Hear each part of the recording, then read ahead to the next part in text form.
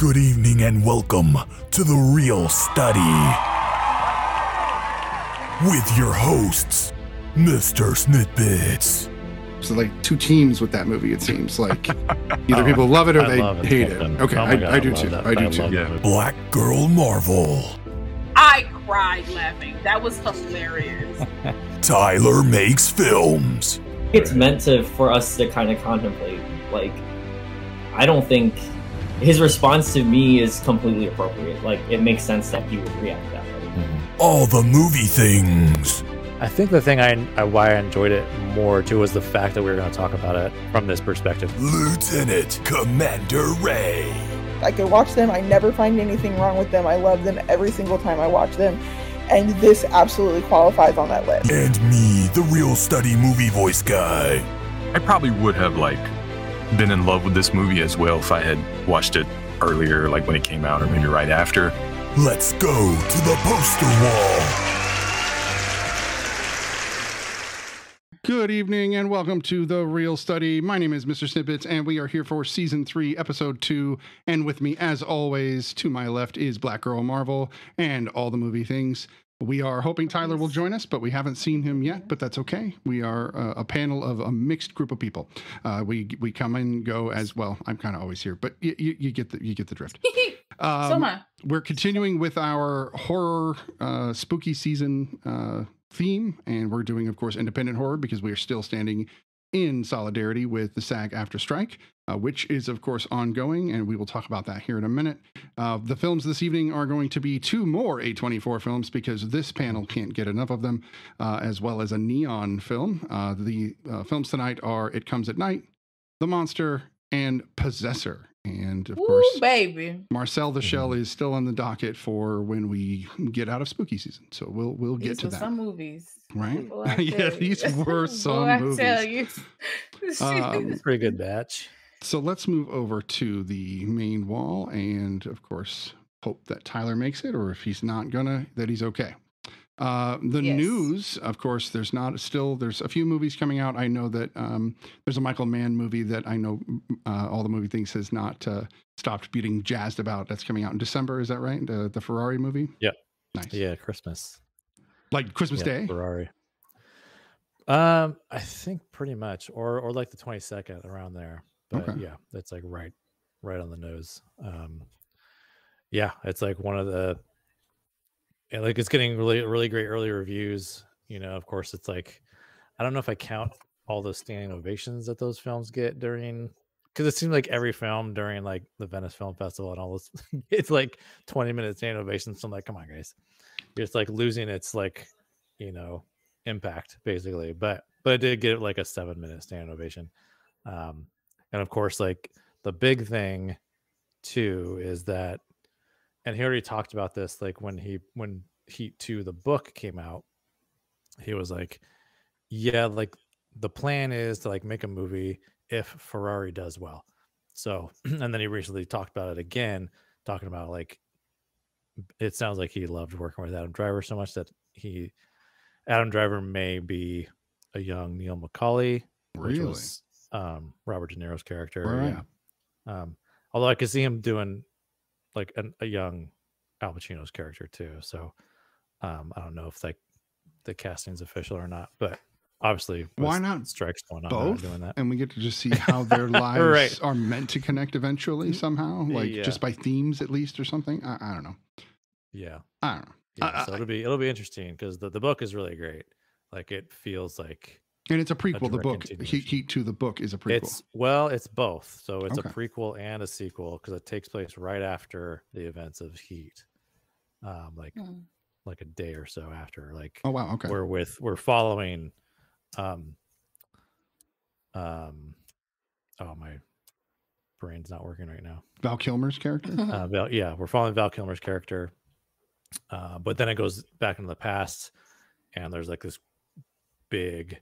Like we look at Vincent Hanna's character in the past, and he's not in LA. He's like in Chicago, I believe. And there's some crimes, some like heists happening in Chicago that are loosely connected to like Neil's crew and everything that he has at this time. So they're still kind of like in each other's like you know, atmosphere, but they just don't know each other yet.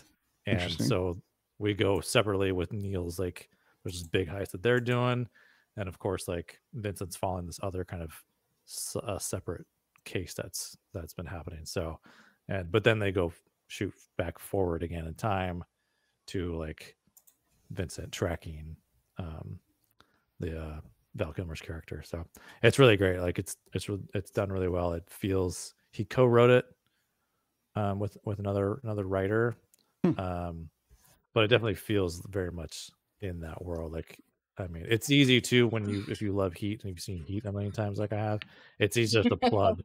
It's easy to plug all those. Yeah, it's easy to plug all those actors and their voices into into the books. So. Before the new Star Wars like era, even technically prequels, there were a ton of books, the legacy books, and I was able to read Timothy Zahn's legacy books as if they were sequels to the movies, and I would hear the music, and everybody seemed. There was Mark Hamill, there was Harrison Ford, and it just felt right with all those legacy books. So I totally get it. Like if you know the world well enough, it will continue on for you. Yeah, so it feels good. So it'll be interesting to see how, and we're not going to get this movie till for like another 2 years or so, probably. I imagine. I mean, that's all going to depend on a lot of things. Yeah, because that's still the rights for Heat are owned by one of the studios, I'm assuming. I'm not sure actually, because I mean, technically, I don't think he would have been able to write the book. Well, that's a good point. So, but it's a different. I don't know. It's a different medium, and you can probably. I don't know. There's some tricky stuff when you change mediums. Yeah, I'm sure. I'm sure it's still like the IP would have ended up belonging to, But Michael Mann's a smart guy, right? I'm sure he's not going to be selling, rights to things like that. I'm sure he's got some other stuff up his. You'd think, because that wasn't his first day in the park, doing what he was doing with Heat. He'd already been around a while. So, any other movies you guys are excited for that are independent, foreign, whatnot? I haven't really been looking, so I couldn't really tell you. That's fair. What it's hard Anatomy to look of a when Fall. Okay, isn't that another Neon? Anatomy movie? of a Fall's coming out soon. That's another Neon one. Yeah, and that's coming out. Actually, I think I got tickets for it. Nice. Check my Regal app real quick. There's one that I'm almost certain next week. Oh wow, so like really soon. Okay, so another Neon film on the horizon. Yeah, that's awesome. It's getting a really good buzz. So, there's also Butcher's Crossing coming out this week. I actually did a review for that because the production company reached out to me and asked me to do that. And of course, I like doing that, so why not? And I do think that I'll do a little snippet here, a little snidbit, if you will. I was worried about the film because, it's Western, so you know how I feel about Western. So I was like, okay, I'm going to try to go into this with an open mind. It's kind of ironic that they. Well, no, and that's, but I'm going to try to give it my best and watch a movie. I try to be fair. And Nick Cage for me is a 1 out of 10. Like he can hit 1 and then do 9 that I'm like, I'm okay. Do 9. Lately it's more like 3 out of 10. So he's been doing a little better. Yeah, he's been. But he's using his kind of crazy attitude to his advantage. And I think that's beneficial. And he does that in Butcher's Crossing. Like he's kind of a nut. It's the acting in parts is a little rough, but only in a few parts. The kid that got to play the main character is a newer actor. He's younger. So he was probably struggling. Plus it'd be, Nick Cage is standing right there. You're like, what is going on? Yeah. But it's about the buffalo hunting that happened in the late 1800s and the kind of the massacre of the buffalo in America. So it's interesting. So it's kind of surreal and historical, and it was filmed in conjunction with I think it was the Blackfoot tribe up in Montana. Where they were the ones with the buffalo, and they made sure that they were filmed properly, treated properly, and were trying to drive home this message. So, an important film, but maybe not my favorite film, but still an important film people should check out. So, anyway. Yeah. I imagine a lot of the budget too went to Nick Cage. Right. So. About a movie like that, though, because they had sweeping landscapes and they did it, that was something that cinematography was, they were catching some beautiful, nature, some beautiful landscapes. But that, there's not much to it. They had a wagon and a few horses and a small town. So they didn't really have to do much other than wardrobe. And then, of course, the buffalo were a big factor. So I don't know. Nick seems to take on movies that the budgets are low, so I don't think he likes to tear into the budget with his name. But generally though, like percentage wise, I mean, above the line costs are going to be a big chunk of the budget, right? And he would be an above the line member. So, but yeah, and then like just to your point of like this other actor, you know, that's probably like relatively newer. He's definitely not getting paid. As much as he's just stoked to put a movie on his filmography. Experience, right? Like, yeah, exactly. Yeah. I can work right across from Nick Cage. Okay. 6,000. Exactly. Sure. Like I'll do it for $6,000 or whatever. That's a wild guess, but totally. No, I totally hear you. There's of course the other news, which is the SAG-AFTRA strike is now gone back, not back on, but is now, happening in perpetuity. It seems like, because the negotiations are dead. And apparently they were offering less than when SAG went on strike and was asking for higher numbers. So they came back with an even lower bid.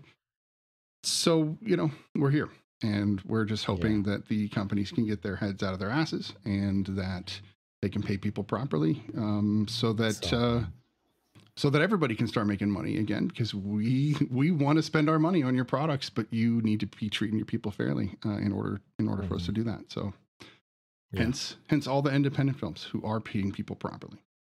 So and it's crazy how like a movie like Ferrari and Neon, and like, I mean, it's a huge, like, the cast is incredible. I mean, it's Michael Mann.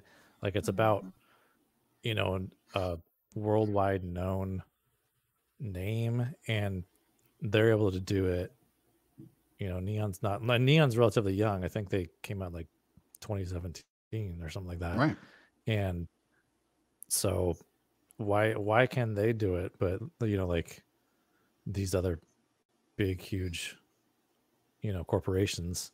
Because I feel like sometimes these independent companies are fueled by artists sometimes, or like they artists like they have artists like on the board, or they're the ones that help create it, whereas these like corporations are just like rich, entitled people. They're so far they're so far removed from the product that they're like, well, no, but I make this much and I'm not willing to take a pay cut for these people. No, even though they're the ones that's giving you the money that's helping fuel this. The CEO used to be a person who worked for the company and worked their way up, so they understood the workings of the company. Now it's its own position that people just move laterally to, and you come from another business where you're like, I'm good at running people, I can do that. And they're like, oh, you're good at that. Then you made profit where you're from. Who cares that you don't know shit about the entertainment business? Exactly.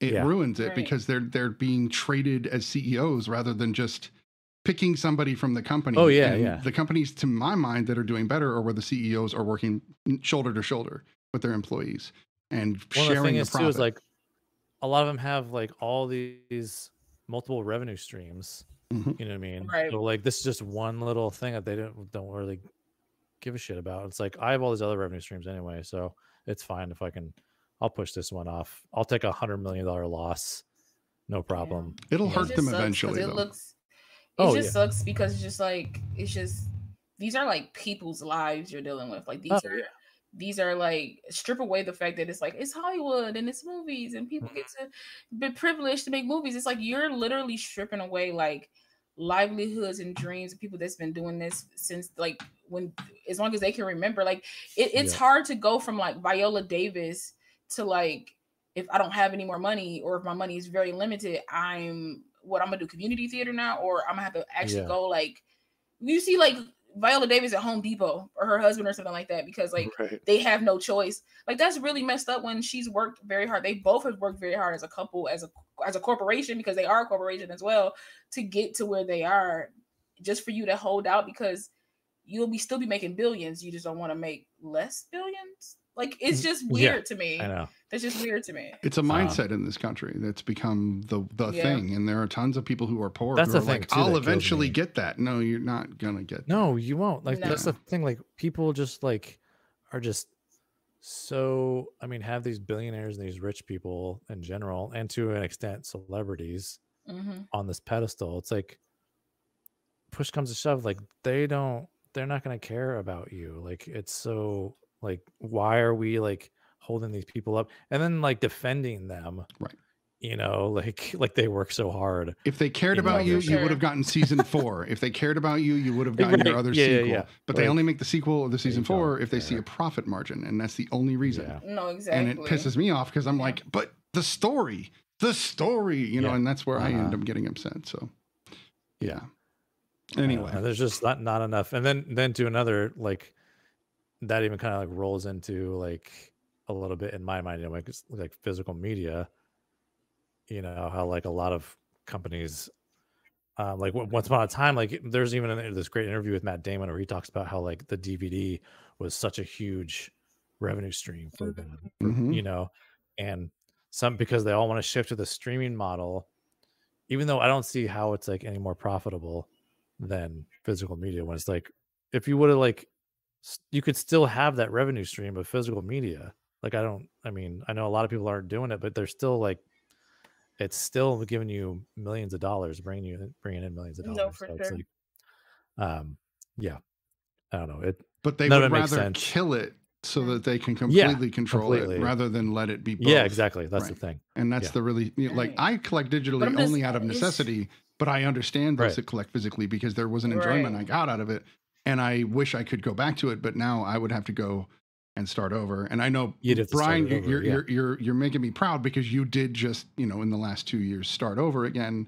Yeah. And watching you grow your media collection where you're like kind of more picky now. You're like, I need this one in this particular box, right?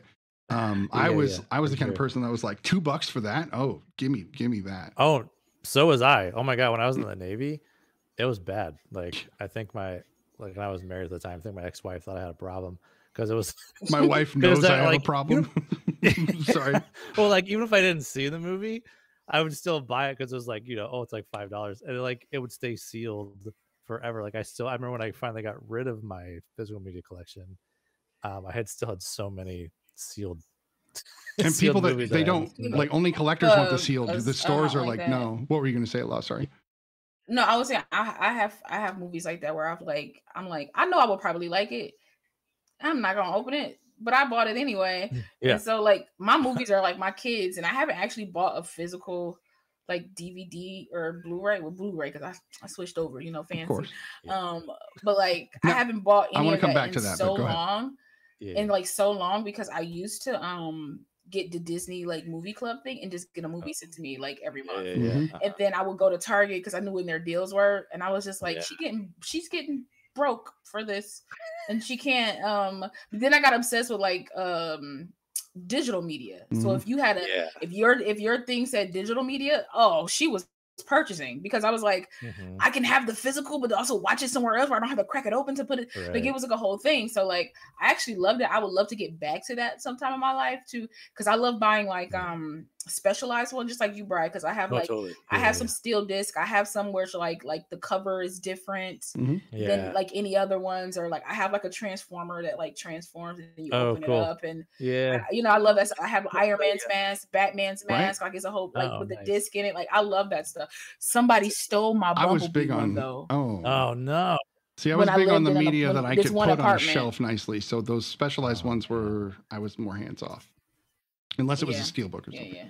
But I have like the Hulk's fist or whatever. That I would have. So I wanted to touch back. I figured you would like that one. For a moment, you said Blu-ray DVD. I believe, and I do this even digitally because my collection is like almost completely digital. I believe that there are some movies there is 0 point in buying in Blu-ray or in UHD. Because if you ever watched RoboCop in standard definition and then you watch RoboCop on the Blu-ray, you realize that the filters they used will be too much on a Blu-ray. It looks it looks bad. It looks grainy and not in a good way. So if you go back to SD, it works really well because it looks like it did when you saw it in the theater or when you saw it on DVD. And I find that if a movie is older than HD, I go, will this look better? Do I want to have this in HD? And if not, then I just buy it in SD and it's cheaper. And it's, I don't know, it's a good way to go. So.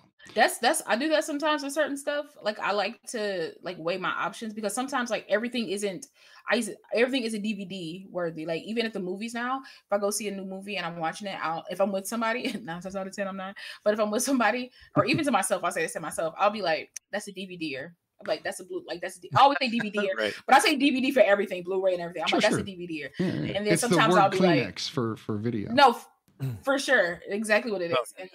And other times I'll just be like, that was nice. I don't, yeah. Maybe I'll get that on. Maybe I'll get it on streaming or something. Maybe I'll get like a digital of it or something, or like a deal. Like a $5. No, for sure. It's like I'll wait till movies anywhere, put it at $4.99 or whatever. Like $4.99. I'll wait for that. But some movies where I'm like, oh, this is going to be amazing if I get like the 4K one and then I get me a 4K TV. Like this is going to be amazing. So like I have so many 4K movies that I have not been able to play because I don't have the TV. But I'm like, you can. You just won't get all the benefits. Yeah.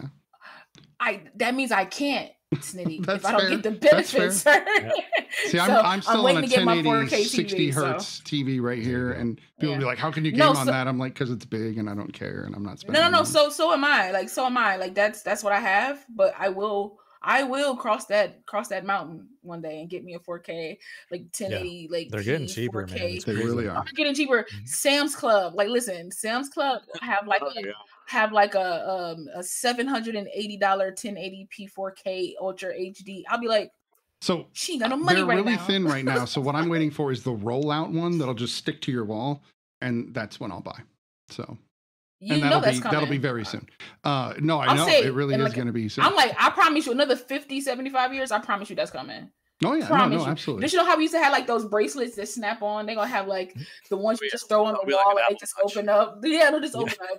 A George Jetson kind of like. That's your TV. That'll be your TV now. It just comes in like a box in the mail, and you just open it up, and when you throw it on the wall, it just opens up. Now that'll still be the $3,000 TV though, because that's expensive tech. That'll be the more expensive one, right? But but I mean, hopefully, the rollouts will be the cheapies gets better. Hopefully the world gets better because it might not be money, it might be units. You never know. Things might change. That's just it's gonna be Republic credits, right? Exactly. Or like, what is it like what's the movie? Was it like Out of Time, where you give like parts of your life part of your life as like currency? I'm like, I can see that coming. That's not one I have the D in here. Right? That's not what I would have expected from him. I know. I totally was surprised, but I was like, oh, it's just kind of like this one-off sci-fi. Like, yeah, well, that's the thing about him. He loves sci-fi. Like he's a sci-fi fan. I mean, one of his early films is technically a sci-fi in 1984 that he shot. Wait, he did 1984? Yeah, he shot. Okay, that movie is very like you feel it, and I think he's a huge part of that. That's wild. Right. So I feel like Deakins is like the Sam Jackson of cinematographers. He's like, I'll do everything. Oh yeah. Oh yeah. Oh totally. And can bring it. How much is it? How much is it? It's not in my budget. It's not my pay. It's not my pay scale. No, I still do it. It's fine. Yeah. I like the story. I think it'll be beautiful. I just want to light this. I can light this. I feel like he's the Sam Jackson. Right. No, I'm with you. No, you're like, I love that because like he is like, he'll be the first to tell you like it's story first. Like if I'm not attracted to the story, then like I'm not, I have no interest in jumping on it. Is a good, interesting story too. It's actually, I love that concept. The premise is very interesting. That's kind of how I feel about Possessor, but we'll get to that. We will. In fact, we are at the half-hour mark, so this is a perfect time to move on to our first film. And of course, like I said, we're gonna do these a little out of chronological. Normally, I hit these in chronological, but we're gonna do It Comes at Night first, even though it was released after The Monster. But whatever. This is our first time for all of these films, right? Everybody has never seen any of these. Okay. So I didn't know. If I'm being honest, I didn't know none of these existed. So like I don't watch trailers. And they don't and they rarely put like independent trailers in like theaters. So like I don't see any of these. Right. Or anywhere. And it's because we don't even get that DVD thing where you get the 5 trailers before the movie. I missed that. I hate it. Put a couple on my Voodoos. I don't care. I would watch it. Just make them random and make them for the new movies. So we're going to each get to do one of these first. It sounds like Law's definitely got some things to say about Possessor, so we'll let her go first on that one. Brian, do you want to go first on It Comes at Night? Oh, cool. First time watching this one.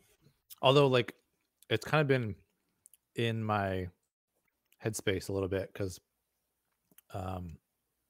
like I've had this on my watch list. I've wanted to watch this one for a while, and I've heard some good things about it. And like for all these, I've never seen any trailers for any of these. Like Law mentioned, I was just kind of very aware of Possessor because of Brandon Cronenberg, but this one being an A24 film, I was very, and especially since I've gotten more into horror like in the past couple of years. This one was like in my kind of queue, and this one was like gave me a lot of anxiety. Like I had some anxiety with this one. It was just like, what's going on? Like I loved the whole idea of like it being, is there something out there? You know what I mean? And it just made me think too. It was like I'm not going to be able to survive this kind of situation if this happens like in real life. Like I would not let these people in my house. I would like, I don't know. I can see why you get super paranoid and why this kind of thing would happen. And I just felt like very real. Like it felt like, yeah, this just made sense to me. Like I like the way you said that. We're our own worst enemy. You know what I mean? When it comes to certain things, like, and our mind can do so many crazy things. So, I really enjoyed this one. What was that, La? Oh, I said we're way more powerful than we give ourselves credit for. Totally. Yeah. La, what did you think? I did like this one. So you did like, okay. What did you think of It Comes at Night? I thought it was very pandemic-y, honestly. And it's pre-pandemic, like by 3 years. Right, and that's wild. So like it felt very like locked in, shut in, some type of disease that you don't know when it'll end. You have to, quarantining. I like films where nobody wins. Yeah. Right, because that's kind of life. Sometimes that's kind of like life. Like everybody don't get to win, and sometimes both parties lose, and then you gotta like rebuild again. Spoiler alert: everybody dies. I dig it. I love that everybody dies, and like there's not one living being in this film that doesn't die. No, everybody dies, dog, including the dog. Right. The only living thing that survived is the disease. Right. Yeah. Well, no, because it wouldn't have any more hosts, so those strains would die. Yeah. So at least that part would in that area. But we don't know. But we don't know who. If there are somebody might come across the other two, it could be true. Even. And then we saw the two guys. It could be more people that we just don't see. But like that, But that withstanding though, I thought it was. Sometimes movies that just jump right to it sometimes confuse me. Sometimes because I'm just kind of like. Where do I latch? How do I latch? Where do I go? So this one was like a slow burn for me to latch a little bit. But then when I kind of got into my mind, and I was like, this is just a story. This is not something you have to like get. It's something you have to like view, right? Like, because sometimes in my brain when I watch films, I'm like, I gotta get the purpose of why they created the film. And I felt like with this one, it wasn't really meant for me to do that. It was just meant for me to watch. And to like absorb, right? And it was like absorbing this very hyper alert family at a time where like they should be hyper alert. And then it's like a commentary on humans. Like when something like this happens, do you lose your humanity or does your humanity get like stronger, right? And it seems like the son was like in the middle. The mother is like, we're going to embrace humanity. And the father is like, we got to murder everybody that comes to this door so that we survive. Yeah. And they all had like different aspects of like humanity. And the fact that like the father was like essentially right. Because these people had the disease. They just didn't show any symptoms. Well, they didn't get it until the dog showed up. Well, very true. Yeah, because they lived with him what seemed like months, or at least a month. It seemed like because like, and that was another thing too. I like that they didn't say day 30 or day 5 with the family. They just kind of like, I got lost in the time. Like it could have been a day for me because I remember he said something like, let's give it a few days. Like I know before the quarantine thing, like when he first brought them in, he was like, we gonna like, let's try this out for a little bit and see like where it goes. And then it went pretty well. So everybody was like hunky-dory and having a good time and stuff like that. Getting a routine. And they got into a routine. Everybody was helping everybody, and it was like, you know, wives together, husbands together, kids, you know, together or whatever. I liked it. It was just like very human, and it was just because part of me was like, I wasn't sure if it was like, was it a disease? Like, okay, I know it was a disease, but it was like, did it do something to people? Because like that was my brain. Like I know that it like got the boils and stuff like that.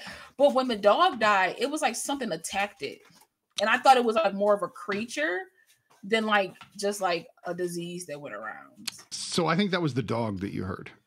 That's my best guess. It was something that the dog was howling out in some terrible pain as it was starting to croak. Or there is a blend. The whole "it comes at night" thing is kind of interesting because the only thing that came at night in this movie was Travis's dreams. And the dreams are a big factor here. And you could easily skip all the dreams and watch this film and talk about humanity and trust. And I think trust is a huge theme in this film. Who do you trust? Do you trust yourself? Do you trust even your family? Because at one point, he asks his son, "You've got to tell me the truth now, and make sure you tell me the truth." So I think that maybe Travis's mom was right that he was, or not Travis's mom, but Kim was right about Travis waking up and being kind of in a daze. It sounds like everybody was a little bit in a daze because of just the situation they were in. So I don't know. The dreams are interesting because they are definitely Travis's dreams about the disease and his almost PTSD about the whole thing. But I feel like it was his subconscious telling him that he's sick, or like that he was going to get sick. Like, I think he feared it. I think it was like part of it was like he feared it, so he dreamed it. But then I also think he dreamed him. Like, I think his body was telling him, like, "Yo, you have it," because he tried to tell his dad, like, he was like, "I think I have it." He was like, "You're fine. We just want to take a shower." Like his dad, he wouldn't listen to him because he knew at a certain moment he knew he had it. His dad just wouldn't like accept it or listen. But I think that's because he didn't want to accept that his son was going to die. That's for sure. That's what it is. But I still feel like that's what I'm just talking about, like the dream. It's the dream aspect itself. I think partly in the beginning it was fear, and then I think towards like the middle end it was like his body telling him that he was going to be. That's fair. The person that was sick in each dream is relevant too, because it was Kim that was sick in the dream that he had before he oogled her, I guess would be the way to put that. That was an awkward situation, but 17-year-old kid is the only moment. But that's what I'm saying though. I love that moment because it was like that is not his mom. Like and she handled it really well. Like she just kind of, he's a shut in and everything. Like he's essentially a shut in. His dad, like his mom babies the mess out of him. That was like my biggest gripe about the whole movie. If I had any gripe about the film, really, his mom baby. I'm like, I get it. But I get he's 17, but it's like circumstances have changed. Like he has to grow up fast, and I'm sorry, but he does. But his dad did the same thing. Like, he kind of kept him under lock and key. No, for sure. After a while, he kept him. Yeah, he was 17. It's like, and like, how long is this plague? Right, been going on. It's like, you should by now, like, kind of be. He should be Carl from The Walking Dead or something. He does. Yeah, exactly. Yeah, he should kind of already have. Yeah, I do think like his mom sheltered him a little bit, and at the same time, he technically, he's literally sheltered because he has no interaction with anyone in the outside world. But at the same time, he can't even be alone outside. Like that's sheltered. Yeah, right. Yeah. Like they do a buddy system and everything, and Well, and the thing too is like we don't know what their life was like before because like we start right when there's like they got to bury Grandpa. Pops, and so it's like, I wonder if like was the dad always like this way, or just did he increasingly? I think he got that, or was way. Like that's my guess. Did it happen right when Grandpa died too? It's like okay, it's getting real. I feel like he always had it in him. Right. But this situation pushed him further. And that's why my thought was like, is it a disease or is it creatures? Like they don't really specify unless I missed that part when I was watching. Like they don't really specify because it's like they just say people are getting sick at night. So so it's like it comes at night. So part of me is like they wear masks. Why is it only at night? Like why is it more like is it something out there that only could appear at night? That has this, they don't really but I like they don't that. Actually they don't ever talk about like why they can't go out at night, and they never specify that you can get sick only at night or not. Mm-hmm. You can get, because like those guys that attacked them in the truck when they were driving in the truck, that was broad daylight, and they were like paranoid about being sick even then. Right. And, like they wore their masks before they buried those guys and everything. I think or maybe it was just the dreams they come at night. Well, I think that's the whole Right. thing about the whole thing about the film is what we're doing now. It's like it's not meant to be like, Yeah. I'm not gonna lay out the road for you and Mhm. and spoon feed you everything. Right. Like even from the title, it's like meant to be. I mean, like, you can take what it is those this type of monster? ways. Yeah, you can Yeah, take- exactly. you The can take all monster. ways. The monster is us. Right. You Yeah. know, it's like it's just human beings. Now, night facts. could easily be not night, not darkness when the sun or when the earth turns, Mhm. but night like when you as in close your when we eyes. die, or Mhm. or even dream states could be night. Yeah, Like it doesn't have to be literal, and I don't think it is No. with this film. No, I don't think it is either. But it's just like it was just because like a lot of things happen at night. Like it's True. just and it it's in accordance with the title of the Right. film. Essentially, Well, it that's comes at night. So like I just thought that was like Say very paranoia interesting. comes at You night. know, Right. yeah, Right. And that's why you know, and it could be different for each character. True. For each character, whatever that is at night that happens is like with Travis. He has these visions at night. They're like the dad. He's like super on high alert at night. And Oh yeah, no, therefore doesn't he's want anyone got his gloves and going his out. mask and his gun like ready to go right away. Yeah.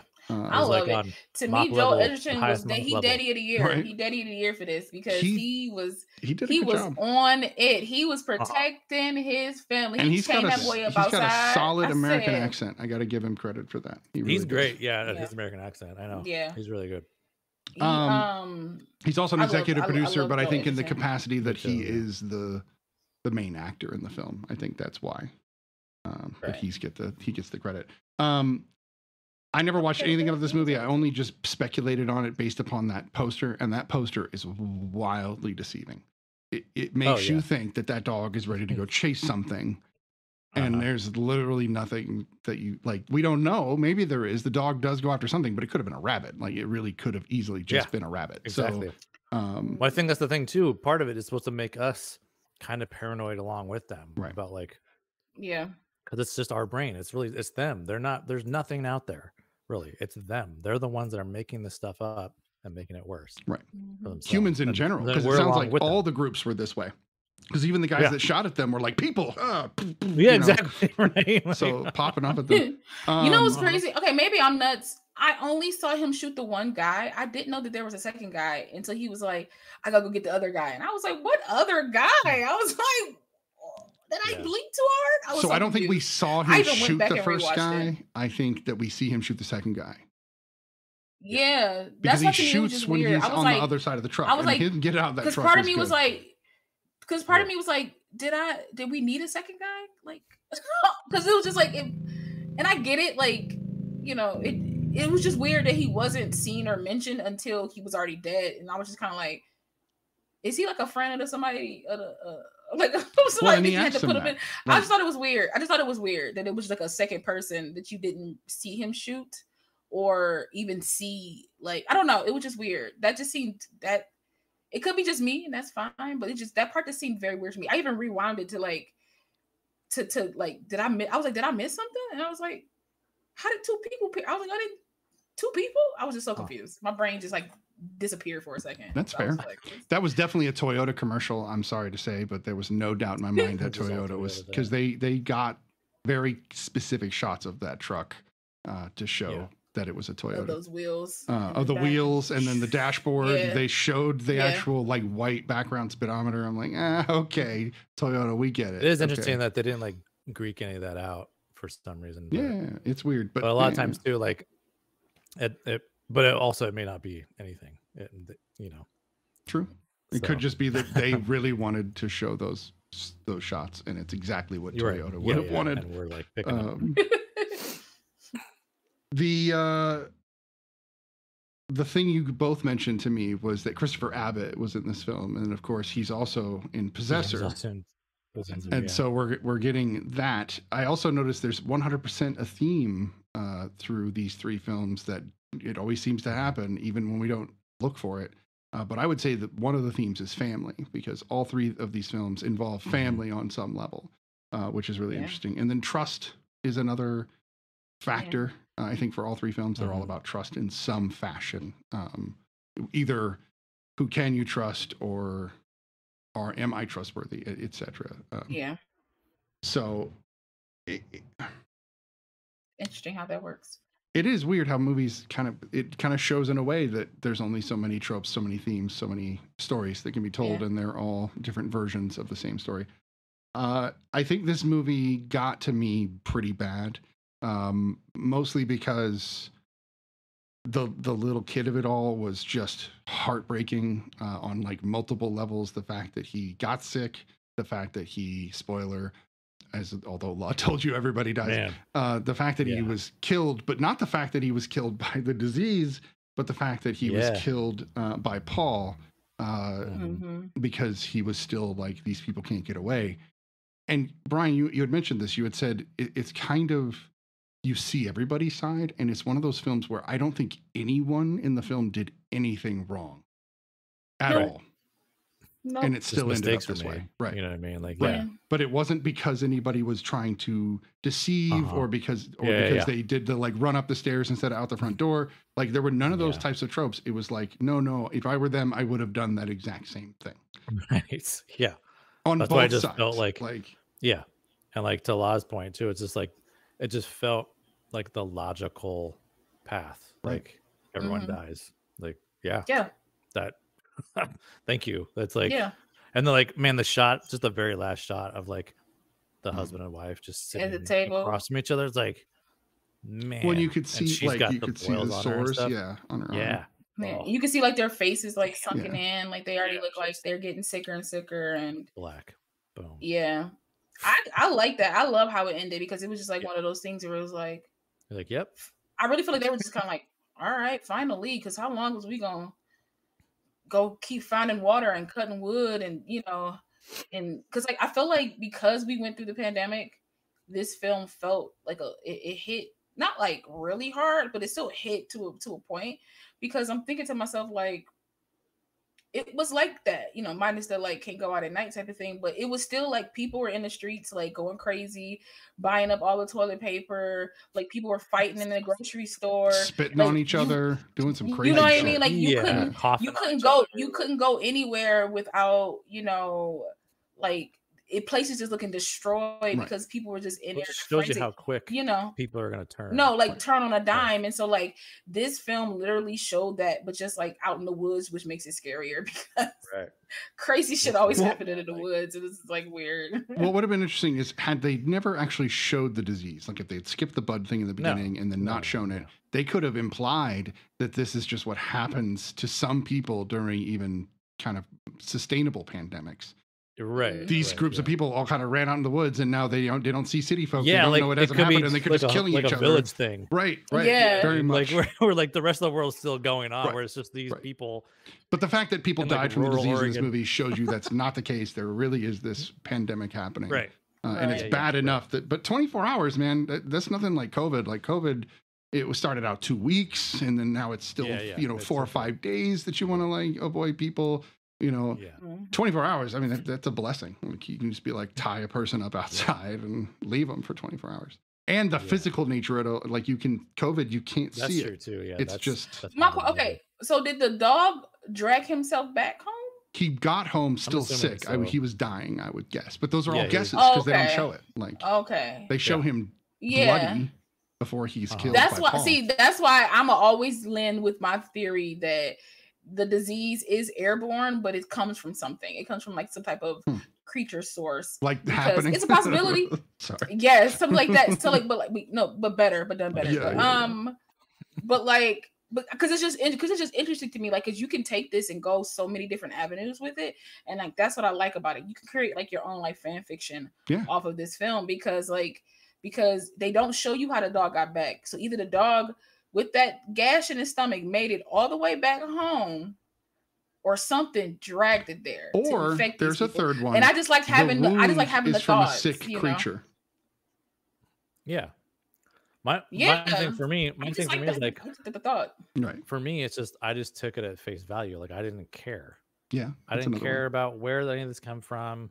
What was the source? My thing is like what's happening right now is in within this family. Like that's for me, that's it. Like I didn't, because if I start thinking about all that stuff, it just takes me out of it, and then I'm like, it throws me in more. That's why my brain goes there. Yes, like, it makes me even more intrigued in the story to be like, but if it's a creature, oh my god, it just makes my brain move. So I love those, like, what if it was this and what if it was that, or maybe it was this or it could have been this, but I don't have the answer. So it's like so it's very like Inception-y type of like process to be like, did the top fall? No, it didn't. Yes, it did. But so for me, that was like how this film kind of was. It was like Inception-y in a way. Like somebody ruined the end of Inception for me, by the way.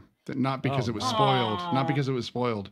And I don't want to ruin it for you. If you just want me to leave it alone, I will. But somebody made a definitive answer to that question.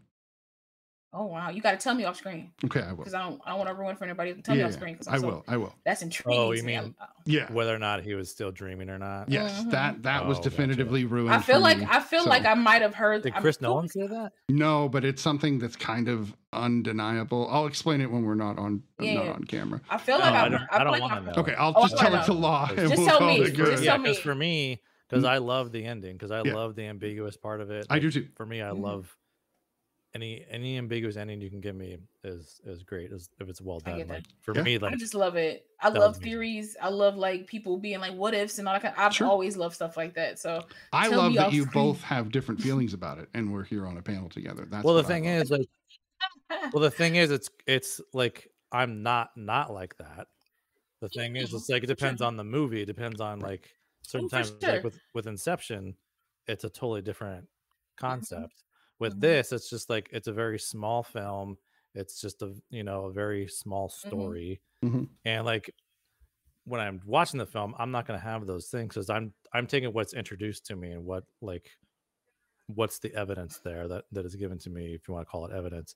And then later on, like we can like have all these crazy things, but during the movie, like what is the filmmaker giving me? Like what are these clues to help lead you along, that I'm paying attention to, where almost like you're on a ride with rails, but there's a ton of scenery around, like a haunted house kind of ride, and you're taking in everything that the haunted house creator tries to throw at you.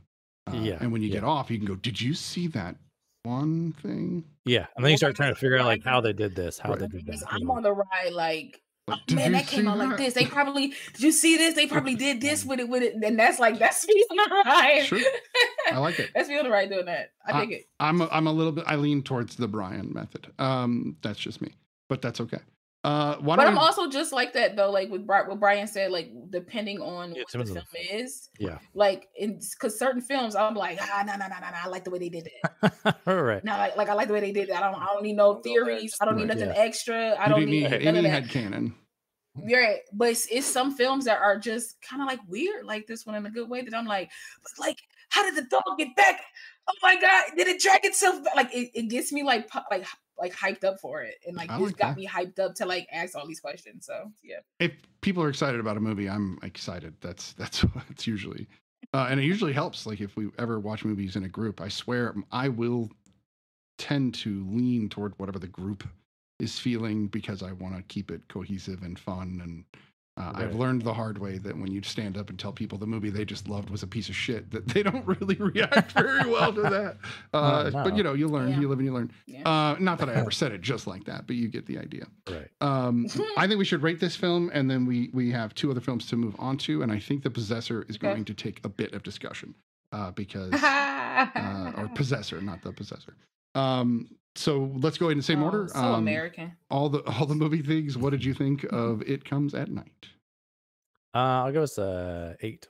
Solid rating. How about you, Black Girl Marvel? Well done. Same. I'll give it an 8. It's rewatchable. I will also give it an 8. I actually cried at the end of this film. Number 8. And it got me personally. Well, the way that when she said, you can let go. Oh God, I'm gonna cry on screen. You can let go. That's exactly what I said to my father with my hand on his chest when he passed away. So that was very like punched me right in the gut. But I also cried. She said that to her father at the beginning too. Yeah, I know, and I caught that. It didn't impact me until I'd gone through the whole story and saw. And then of course it was the kid, her 17-year-old kid. Anyway, I too give it an 8. I think this is definitely worth a watch. I had heard lots of bad things about it, so it's interesting that I feel the opposite of what I heard. I heard it was kind of boring and slow. I was unsullied. Me and Brian are unsullied by people. Exactly. Now that's true for me on the other two. I heard nothing about these other two films whatsoever. Moving into The Monster, which I'm going to start on because Law is going to be the one that starts on The Possessor. I keep putting the on there. And it does not belong, right? It's terrible. Before I say anything about The Monster, I want to throw out that what's really interesting between It Comes at Night and The Monster is you could flip the titles and it would still make sense. Sure would. Right. Sure would. So sure would. I thought that was kind of interesting. Now, for different reasons, because obviously in the first It Comes at Night, they are all kind of monsters, in a sense. Yeah. And then it lends to what Law has been saying about maybe there was a thing. So there was that. Well, they definitely allude to that, of course. They do. With everything. Of course. That's the idea. So The Monster is it's a film, and I found myself more engaged with the mother-daughter aspect of this film and kind of where that was leading than any of the kind of horror side creature stuff. I got pretty bored with the creature stuff pretty quickly, and it's because this film does what every other film that chooses this route does, which is show way too much of the monster, and it's just a monster, and it's not that scary to me. So sure, it's got big teeth and it's weird looking, but it's not new, it's not different.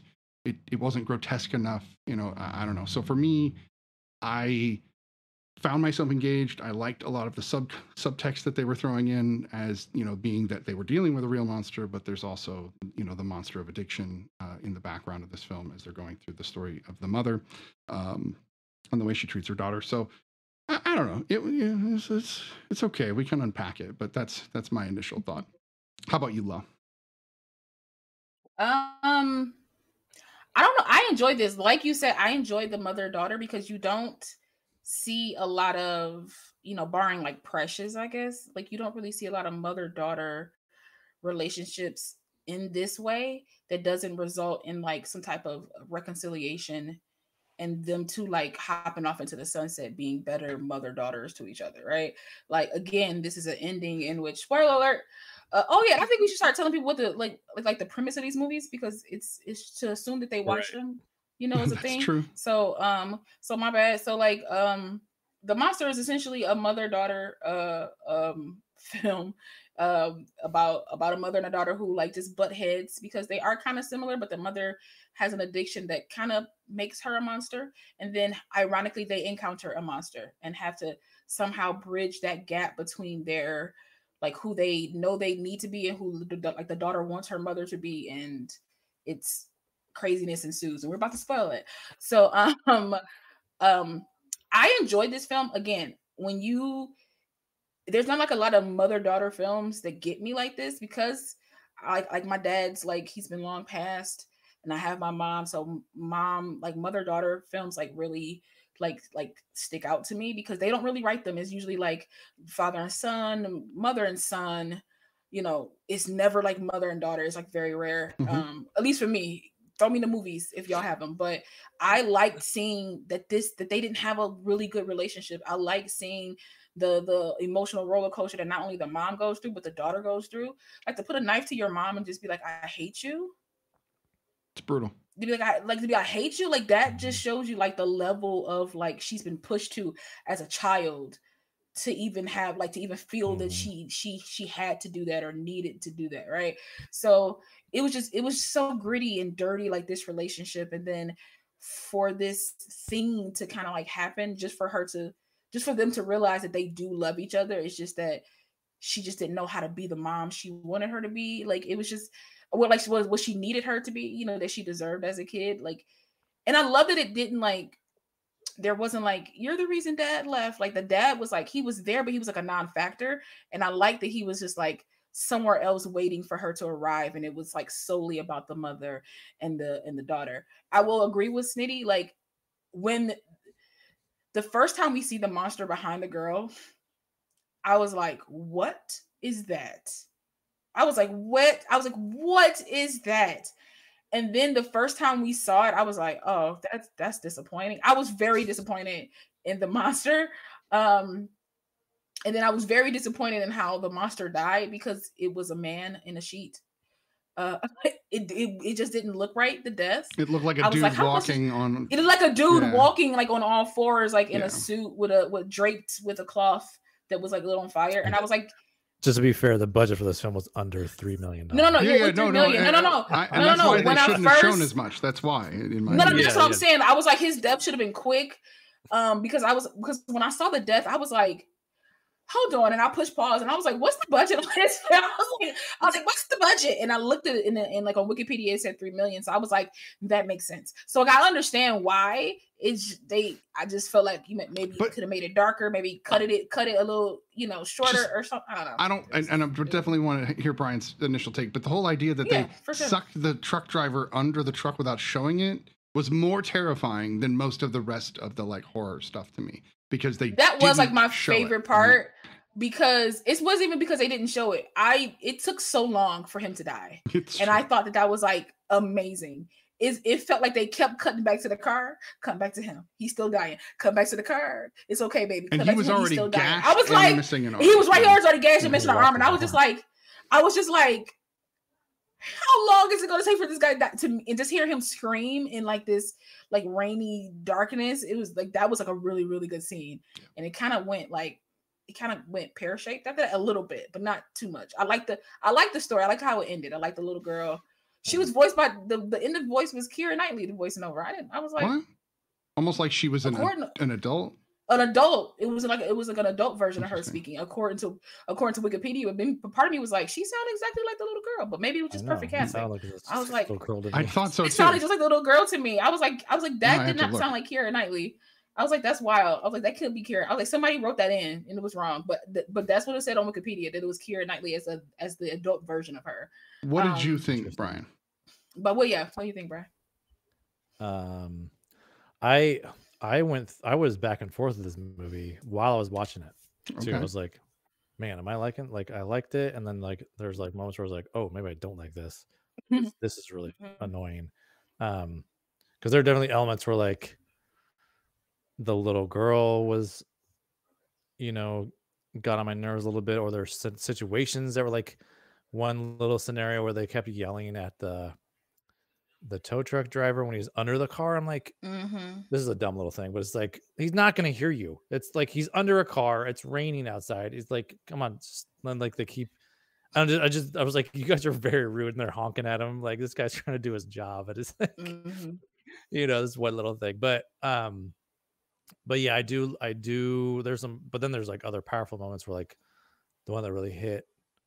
Well, there's a bunch of them, because there's like, I've like dealt with, addicted parents and everything. And Same. So I've been this little girl, and like, there's one scene where, what's her name? Zoe Kazan. Yeah.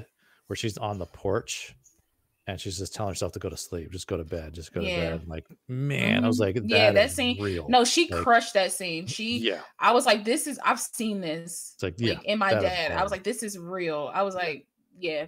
This would have been a better movie without the horror aspect, though. I think that if you just took the monster out and made it a monster of like either addiction or the mother, I don't know. I think there's definitely subtext to that, but I don't know. Right. Yeah. And that's like the whole point for me. Like, yeah, the monster is kind of like hokey in parts. I feel like the monster just like suddenly appears, and there's like, there wasn't like a lot of build up to it. But I think for me, like, that's not the point of the film. This monster is just there to represent the metaphor. Like, it's really just about like, this mom and this daughter. And yeah, of course, the obvious kind of like idea of like, for me, there is a generational thing with addiction. It can manifest itself, and they even say in the dialogue, like, there are monsters in the dark. Sometimes they're where you can't see them. Sometimes they're right there, and you can see them. And you don't know when they're gonna hit you. You know what I mean? And that's like that's a direct, like, thing that can happen with you as a child growing up with addiction. You see those monsters right there, and then you grow up yourself trying so hard not to be like that parent. But somehow and then something else, exactly, something that you were not expecting gets you, and you're all of a sudden addicted. And I think like there's these direct kind of like parallels with the mom fighting the monster, right? Directly, and just getting consumed by it, literally and metaphorically. Okay. That, like, I love that. And then the little girl trying to fight her mom's own monster when she can't really do that, because it's done. It's already got her mom, there's no doing that. And then like, but it turns into a monster. Exactly. And it turns she learns how to like stand up for herself and not be as afraid. Yeah, but like her mom she does take the direct tools her mother gave her about how to use fire and how to hide and how to be quiet.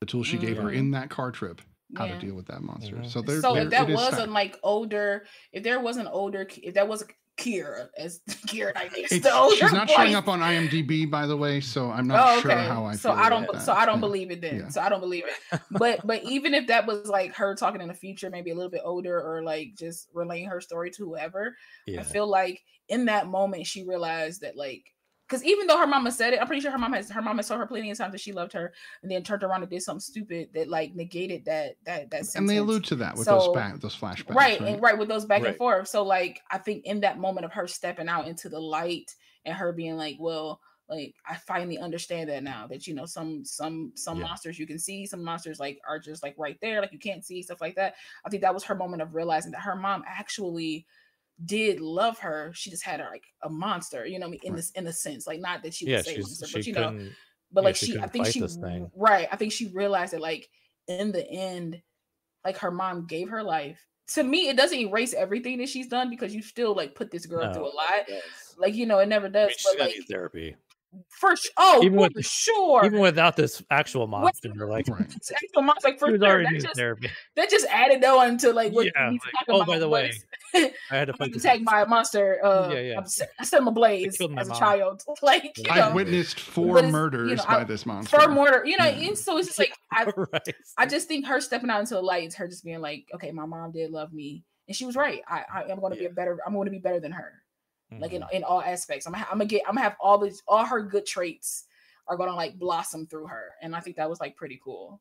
That one scene, like I cried at this movie. I was not expecting either. I was like, and it wasn't until that scene, that actually at the very end when they're under the covers, that's when I was just like, damn, why is this happening? That was a really good scene. Elizabeth Moss was supposed to be this character. She's supposed to be Zoe Kazan's character. I can agree with that. Would you?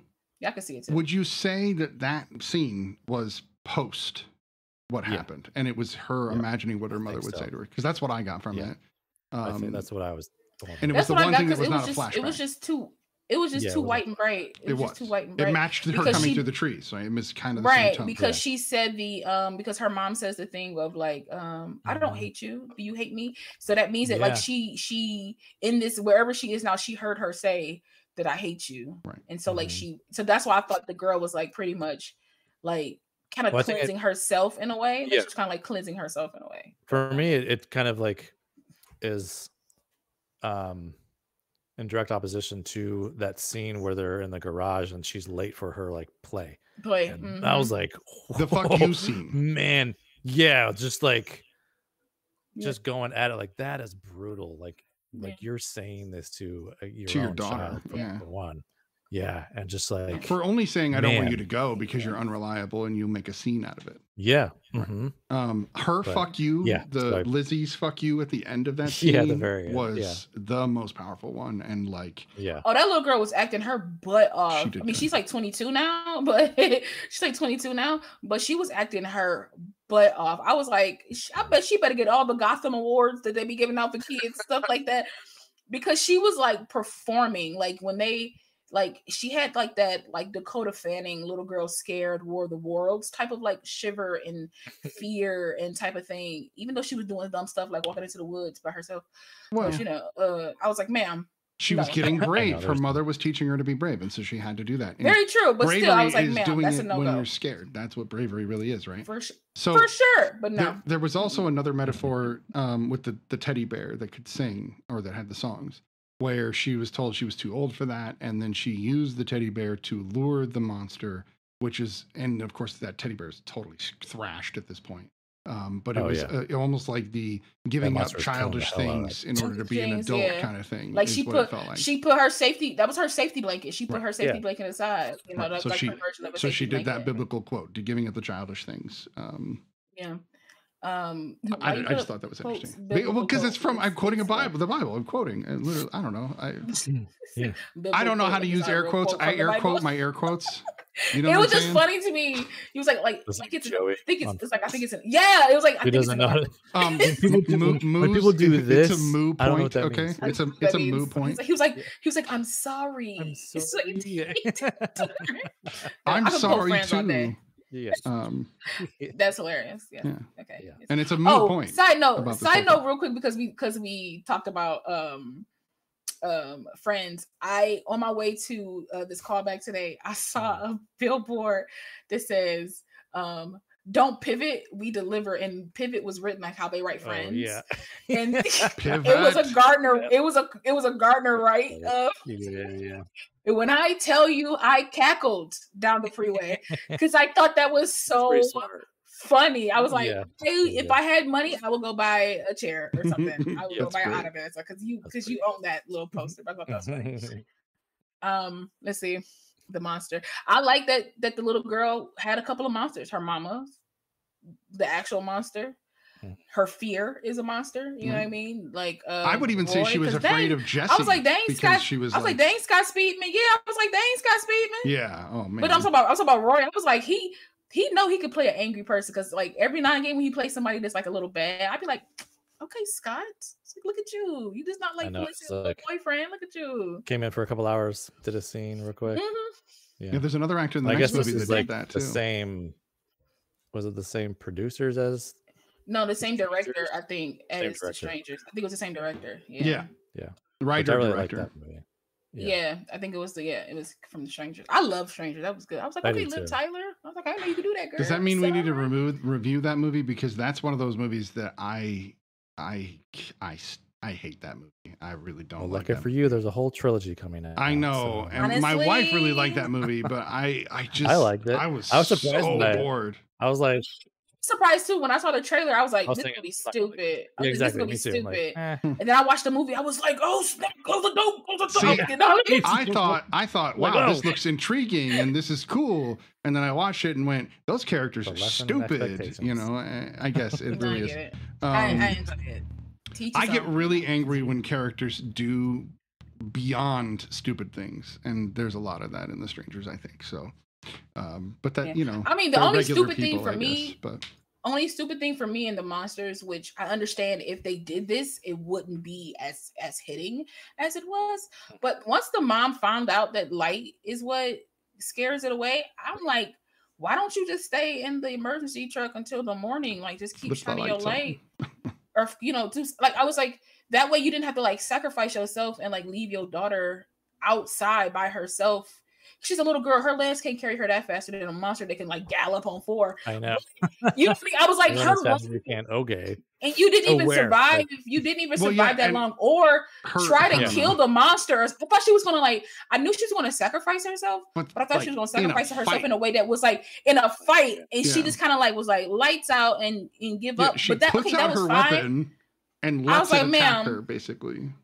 I was like, you were in I bet it was scalpels all up in that thing. I would have been slicing and dicing, even if I knew I was gonna die. Why weren't the emergency lights on? Weren't all the like exterior, like the ambulance has back exterior lights? Like there's tons of lights on that vehicle they could have lit up. And I get it. It was in the moment. That was the only thing that I was just like, just stay in the truck until the lights come on. But you wouldn't have this girl have stood like to like realize how much she does love her mom. The metaphor dies in this version, right? And, you know, in my version for sure. But still, my brain, my logical brain was like, just shine the light on them anytime. But I was just like, it's fine. You wouldn't have this great ending to me, you know, because I enjoy how it ended, like how like the mother sacrificed herself because she knew she was dying because she threw up, and whenever, you know, she was bleeding internally, it was pretty much a done deal at that point. So I like that she sacrificed herself, but I kind of just wanted her to go out with a little bit more fight because she's had fight this entire time when she was, you know, the monster in her daughter's like story. Essentially, you had all this fight. I thought she was gonna take that to the actual monster. Well, the funny thing is too, though, like to kind of contradict that a little bit, is like with like addiction, as you know, you guys know, like she was not winning that fight. So the thing was, it kind of just made sense that she's like, why would she think she's going to win this fight in a way? You know what I mean? So it kind of, for me, it kind of parallels. No, I get that. Her struggle that she's didn't want her to win. I just wanted her to puncture it a couple of times. I didn't want her to win. A physical I just didn't want her to like kind of a thing, fully give up. You know what I mean? Yeah, like maybe. fully give up. That's all. I just don't want that. But she was an alcoholic. I don't think she was doing many other drugs. I think it was alcohol. No, I don't think she was. I think it was just alcohol. Yeah. Because she got all pissed when they didn't have beer, so like they didn't have any alcohol in the house. Yeah. She was. At first, I was like, she's looking for the pills or something, but no, they were looking for the keys to get to the car to drive. Liquor store. Right. Yeah. When Scott Speedman showed up and that one eye was in the little thing, I said he crazy. I said he needed a house. I said that boy crazy. Muncie actually jumped in here and said he would rather just not fight it and let it just kill him because he'd rather die as quickly as possible. And I can see that too. If you know you're going to lose, why not, throw yourself to the wolves, if you will. No, I get that, but also take a scalpel with you and stab something in the neck. I'm just saying, as you die, that's all I'm saying. You're going to die anyway. Why die without trying to take the thing with you at least get some type of puncture wounds where it can't chase down your daughter in 2.5 seconds. So, you know what I mean? Just, you know, and she don't listen to you no way. She was not going to run away. Right. She ain't been listening to you this whole movie, this whole time, baby. Right. Like you asked her, could you smoke in the car? You know what I'm saying? Like I loved that. That showed the maturity switch on them so dramatically. More than any other part. She's been kind of taking care of her mother, taking care of herself, really, right? For the most part, like you do when you're in those situations as a kid. Yeah. So that was why would they played it well. Like I could tell that they felt the maturity the acting level was switched. Amazing. The acting was amazing because it's like I've been in like that's literally like it's not me and my mom, but it's me and my dad. Like I could pretty much like run my dad essentially. Like as messed up as that sounds, like I could make him cry just by saying certain words. I could make him do whatever I wanted him to do because it was like he was a guy that was addicted and like essentially I was the only person that like loved him. So like, and he needed that love. And I felt like the mom needed her love because she was like, take the watch because I know you're not gonna come back. Mm-hmm. She's like, I didn't say that. She's like, no, but you're not coming back. Like, because she knew she wouldn't come back for herself if she was in that position. Right. So it's like, they know it's just that addiction is addiction. It's a hard thing to like shake off you. And the damage that you leave behind that doesn't get easily fixed. Just like that damage took so long to become this long. You can't fix it just by like saying you sorry a billion times because I've heard it already. You can't just, it goes back to that whole scene on the porch where it's like, why can't you just do this? Why can't you just stop? Blah, blah. Because you can't. Because it's like, you can't. Because the thing is not the thing. Yeah. The alcoholism and the drinking and the actual alcohol itself is not the actual problem. No, right. The thing. All this other shit. It's all internal. She is not unpacked. Right. That she hasn't been dealing with. Yeah. So it's like, you can't just. This next movie gets into that as well in a weird way. It actually goes into that in some detail. Different way. But it's still the same. Like they're all about the human psyche. Mm-hmm. All three of these films are about the human psyche as well. There was something I noticed about some of the filming in this film that stuck out to me. When you normally show the front of a car, when you've got two characters on a road trip together, you show them side by side and you show them either, frumpy with each other or talking or whatever they're, you show both. But, Brian Bertino did a good job where he showed the mom in the far left of the frame with an empty road and then the daughter in the far right of the frame with an empty road, showing just how completely aside they were from each other. and then only showing them from the back, which is something you don't normally see in car shots. You usually see the 2-shot with people. And he did a lot of that, where again, as they pulled over so she could smoke her cigarette, it showed the daughter in the window and then the mother's reflection next to each other. Yeah. And he used a lot of basic filming techniques, a lot of rule of thirds in this film, I noticed, where he was definitely shifting everybody off to one side just to kind of give it a more, I guess, artistic feel rather than like we do on this show where we're talking heads and we're framed up in the middle. Although Law does like to get off to the side there. That's Law is her You need own to see person. you need to see. We do. See Star Wars. We do. Oh, that's right. I don't want to be like in the center. The thing with that too is like a lot of times with like rule of thirds, like with interviews, they need looking room. So usually you're looking off somewhere. So you need this space here to like look off. We're like talking to camera. Our looking space is directly because we're talking to you guys, right? We're talking to you guys. Exactly. And also, this is where my camera always is. Like, just don't know. Like, I'm just saying, this is where my camera always is because when I do reaction videos, it's up here. It's here. Like, this space is for like the video. So it's just like this is normally where I sit. Like, I like it though. Well, it's usually like down That makes here. sense if you're gonna do like that. it's like right here. Like the news. You know, and then I have stuff up here to be like follow, subscribe, stuff like that. So nice. Yeah, that's why it's a gap. It just works. It just works that way. We should put a real study symbol there or something while we're honestly just freaking do it, just man. Put it right there. No, I'm kidding. There's one above us. I'm so serious. It's there. I'll put one. I'll get a sign or something. I'll get a green screen and just be like the real study thing is behind me or something. We can figure that out. Green screens are way cheaper than people think they are. And they're very easy to set up. You don't need a green screen for that. You don't, technically. You these days. Goes right over the video. Yeah. Oh, it never works for me. No, literally what he's saying is I could just throw one on there as long as you don't move too far to the left. Yeah. Oh yeah, I figured you could, but I get a green screen, Brian. Nope, Come on, work with me. That's for like you wouldn't need it for that. That's what I'm saying. Yeah, but I mean, I was just But I wanted a green screen. Bring it to the podcast. But I wanted a green screen, Brian. Please. But I wanted to do that with the green screen just cause. Right.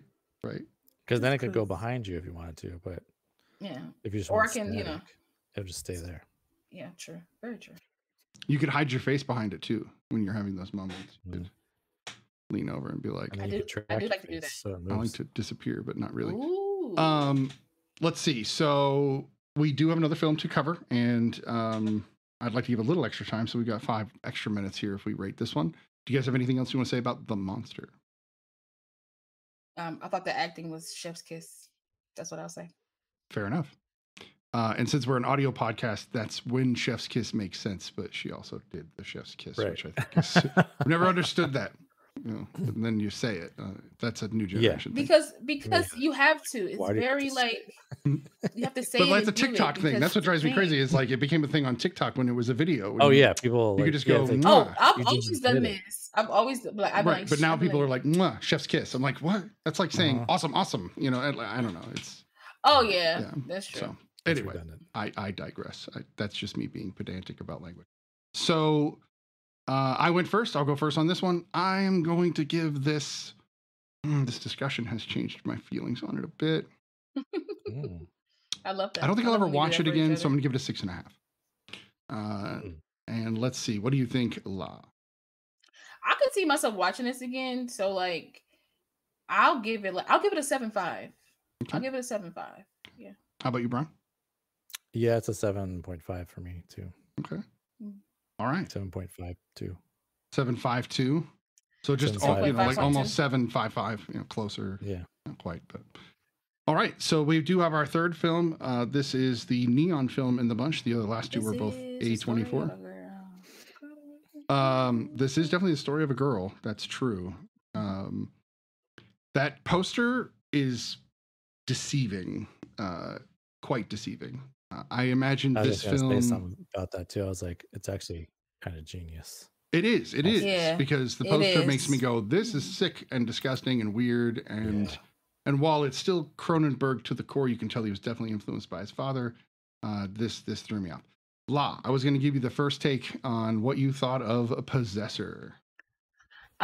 This movie, Possessor, wild. I like to say, I like to add words for no reason. So, Possessor. Brian Cronenberg's Possessor. this film was wild. Okay, the moment it started, I was like, what am I watching? I was like, what is this? Because I didn't read the other two films. I read the synopsis for them, and I think I'm gonna stop doing that. Yeah, I think I'm gonna stop doing that. This one I didn't read the synopsis, so I was like, the entire time I was like, what is happening in this film? I thought it was like very artistic, very interesting. The acting between, I believe her name is Riseborough. Is that her? Yeah. Yeah. Andrea Riseborough and Christopher Abbott was like, mwah, chef's kiss.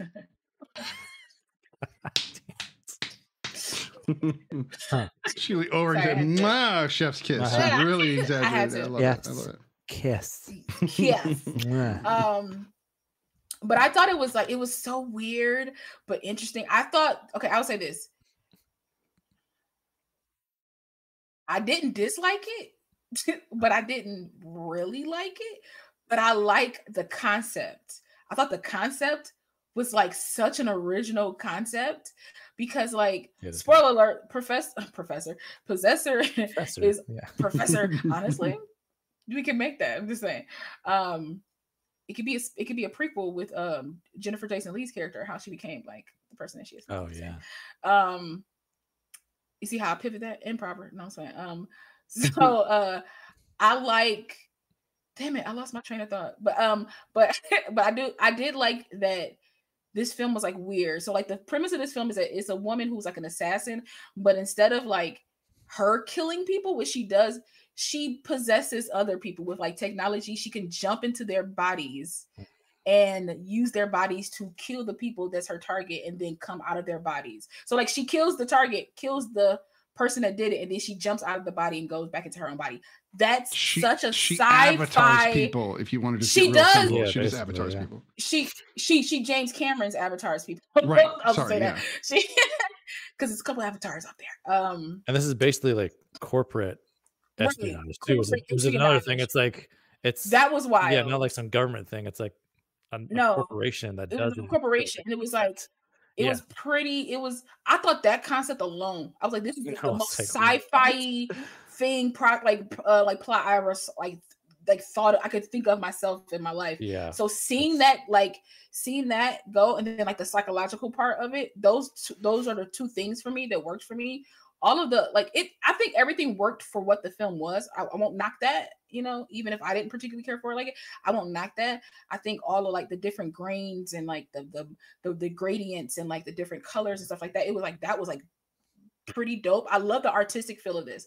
I love the like how like they just went for it. Right. I think that's the thing I took out of this. Like, what's the artistic part of it? They was just like, we're going to do this, and then like him like killing her and popping her face and then putting the mask over his face, and then him being in her memories doing this as her mask when it's actually her face. It was her skin, like he put, but it's still like a mask. It was like, it was so wild. Like it was just like that part was cool. This film was like if I don't need to do acid, like that's what this film is for me. Like you don't need to do acid, and it was just a very interesting premise. Like the premise alone just like kept me locked in because I was like, where are you going with this? And then the psychological part of it all of like her boss pretty much like inceptioning her to become something that she wanted her to be I was like, you essentially drove her insane. And to watch her kind of be like a like taskmaster a little bit and like mimic voices and like how they kind of like move and stand. It was just such an interesting like procedure because anytime we see a film where somebody jumps into somebody else's body, they just automatically just do stuff and people are like accepting that you're you're the person. You're exactly the same as you were yesterday. The same as you were the other day. And this one, it was like she had to like how you doing? Because she doesn't know his memories or anything like that. Like stuff. I was like, it was just such a smart way of going about it that you didn't see. I really felt like whoever created this really sat down and was like, what's been done? Brandon. Scrap that. What hasn't been done? Let's do the things that haven't been done and see how we can make it. And I love that type of creative process. I would have loved to have been in the room. I probably would have been in the corner like, what is happening? But I would have loved like every minute of it. But I enjoyed it though. All right. Brian, what did you think of Possessor? I got it right. Yeah, so I'm not I mean, I know Brandon Cronenberg hasn't had too many films, but I'm not the biggest Brandon Cronenberg fan. I wasn't a fan of Infinity Pool. Not sure if that's a hot take or not, but I've never seen any of his movies, so okay. There you go. So I was kind of like going to this one, be like, what is this? You know, is this going to be another Infinity Pool or a previous kind of thing? Is this, you know? But I actually enjoyed this much more than Infinity Pool. And yeah, I was like that with like what La was mentioning too. I was like, I loved all those little details that they figured out. Like they physically had to like take the person, you know, unconscious and like surgically do things first. Like, man, it's like a crazy operation they got to do. Yeah. Just so they can like possess the person. And think about it, she did that to her probably to both of her son and her husband. Oh yeah, both of them probably have implants, right? Because the son was implanted at the end. I don't like, she think that she did it, that's totally, but they were done. It was done by the corporation at the very no. beginning. I don't think she. I don't think she even knew. Yeah. I'm saying she covered her bases. Like Girder covered her bases and and implanted both of them. And I was like. That was a left field thing, but go ahead, Bri. My bad. Yeah. There's some definite. Yeah, but I did think it was going to be something else too. Like I thought it was going to be like way more like body horror than it actually That's was. what I didn't thought think it was going to be like so like, was that? That's what I thought too. I thought it was going to be a lot more body horror. I think the poster kind of lends you to that too. Where there's going to be some messed up. But I love psychological stuff like this. Yeah. And this is like definitely more sci-fi for me, you know. And but yeah, like the playing with the like another element that felt like what would really happen is like where because the whole thing was like to make his will be weakened and have her have total control, right? That's such a like crazy concept too. Is like, how strong is your will? And his will was Tate's will pretty was strong because his will was Green Lantern. Yeah, and like it was like messing her up, and so her connection was like psychologically messing her up. And plus her will was weaker because she didn't want to go back, and she was kind of forced to go back. Right. So she was already wasn't even in the right mind frame to totally. To do she was that. already weakened from the previous job. Well, also, you know what I mean? Like, who switches bodies and then does drugs? I just want to put that out there. I'm sorry, that already has to be a psychedelic experience, switching bodies, experiencing what it's like to have a penis when you don't, etc. Yeah. Why are you putting drugs in there too? When he opened, that's one of my favorite parts. I was like, because that's exactly what I would do if I was in the body. Oh, there's nobody on the planet that wouldn't be, you know, that wouldn't look exactly. Like, you know? Yeah, man, like what a like. But it like just a glance. It didn't have to be like playing with it or anything, you know. Yeah. Those are the thing. Not till the sex scene, but you're curious, right? I mean, so like those little things are like so real to me, but the very psychological nature of it, of this battle mentally within your own self of like, man, there's something in there, you know, and there's so many things you could like go off. I mean, it's like dissociative identity disorder is like one thing that comes to mind. Like that could be a like a kind of like a slight parallel, not a full comparison, just like a slight parallel of like just having that. Like another thought or another person talking, another person moving, like and like how much of your own will, how much of your own will can control or hold that part back or however it is. Because when they finally confronted each other mentally, and she was trying to get him to kill her husband, I was like, oh, she's broken. I was like, she's broken. I was like, okay, she's broken. And like the thing is too, she's kind of addicted to the job, the killing. Because she doesn't even kill the easiest way. She kills the hardest way every time. The most satisfying way, I would say. So she's already nuts.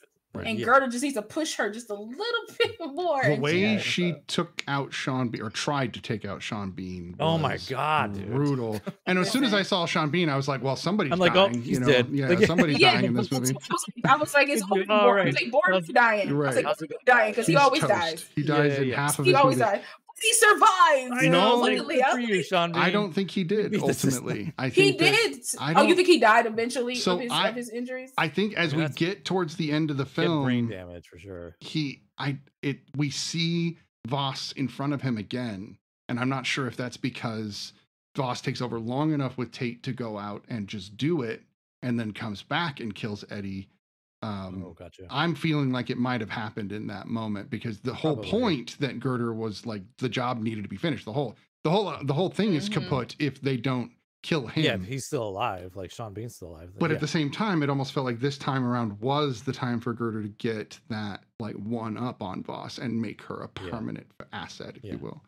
I don't know. I feel like the I don't know. I mean, I'm just spitballing here. I'm just like devil's advocate going, you know, because it's like they said he survived, and even if she went back, if he's not like coherent, if he's just kind of like in his body but not in his body, true. they still win. Yeah. That's because they're still going to give the thing to corporate. So like technically, they wanted him to mentally fit. But he's not mentally fit to even work the business, so it will go to the son, and then like the corporation would have control. So like, that's kind of how I saw it. I saw it was like she stepped in front of him, but I don't think she did it. Was Ava a target too, so that she wouldn't get the company? Yeah. Does that feel like, because he like went after her, or Voss went after her pretty heavily. Right. So for myself, because I think Girder said that like the son was the target, because I think he was like the weak link of them. Like the girl had too much fire. I don't think she would have buckled for anybody if she got her father's company.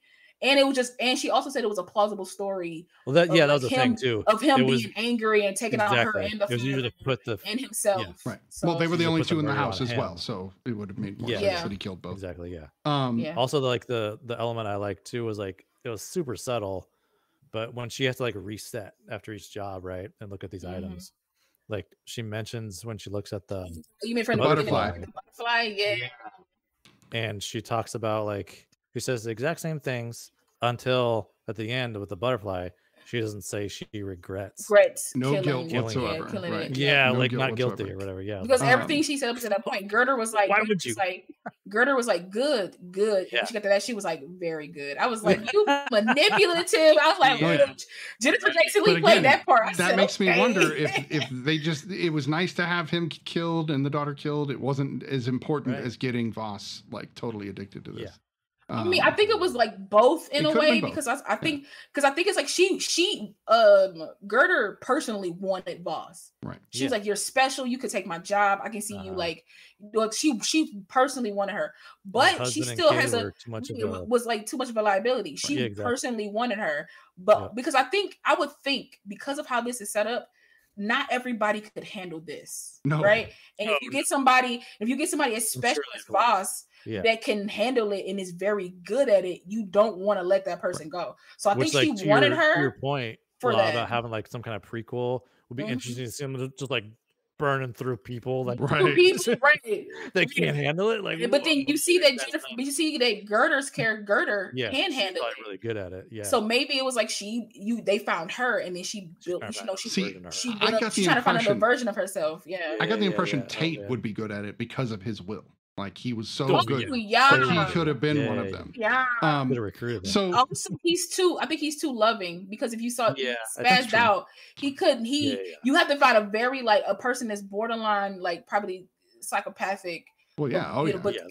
But also borderline. This is why it felt like it was the CIA, because she it very well could have been a CIA operation. Right. But it was a business, and first and foremost, I needed you to handle business, but also I'm gonna get you at the same time. Like, but that's still the bottom line. That's the bottom line. Good at her job. Both. Yeah, that's the bottom line. Right. Yeah, Girder was very good at her job. Like, very good at her job. And Jennifer Jason Leigh has been playing bad guys for a while now, and I love it. I'm digging it. Coming from where she played an innocent teenager to doing. Yeah. I love great it. Voice and great way of delivering lines, that are very. It's just very like monotone and very like. Well, you guys saw Annihilation, right? She's amazing in Annihilation. Annihilation. Oh yeah. She's brilliant in that movie because she's just stoic and who cares. So I never gave my initial impression. So instead of that, I'm going to. But also remember, single white female. Well, yes, of course. I'm going to cover a couple of things that I think are interesting.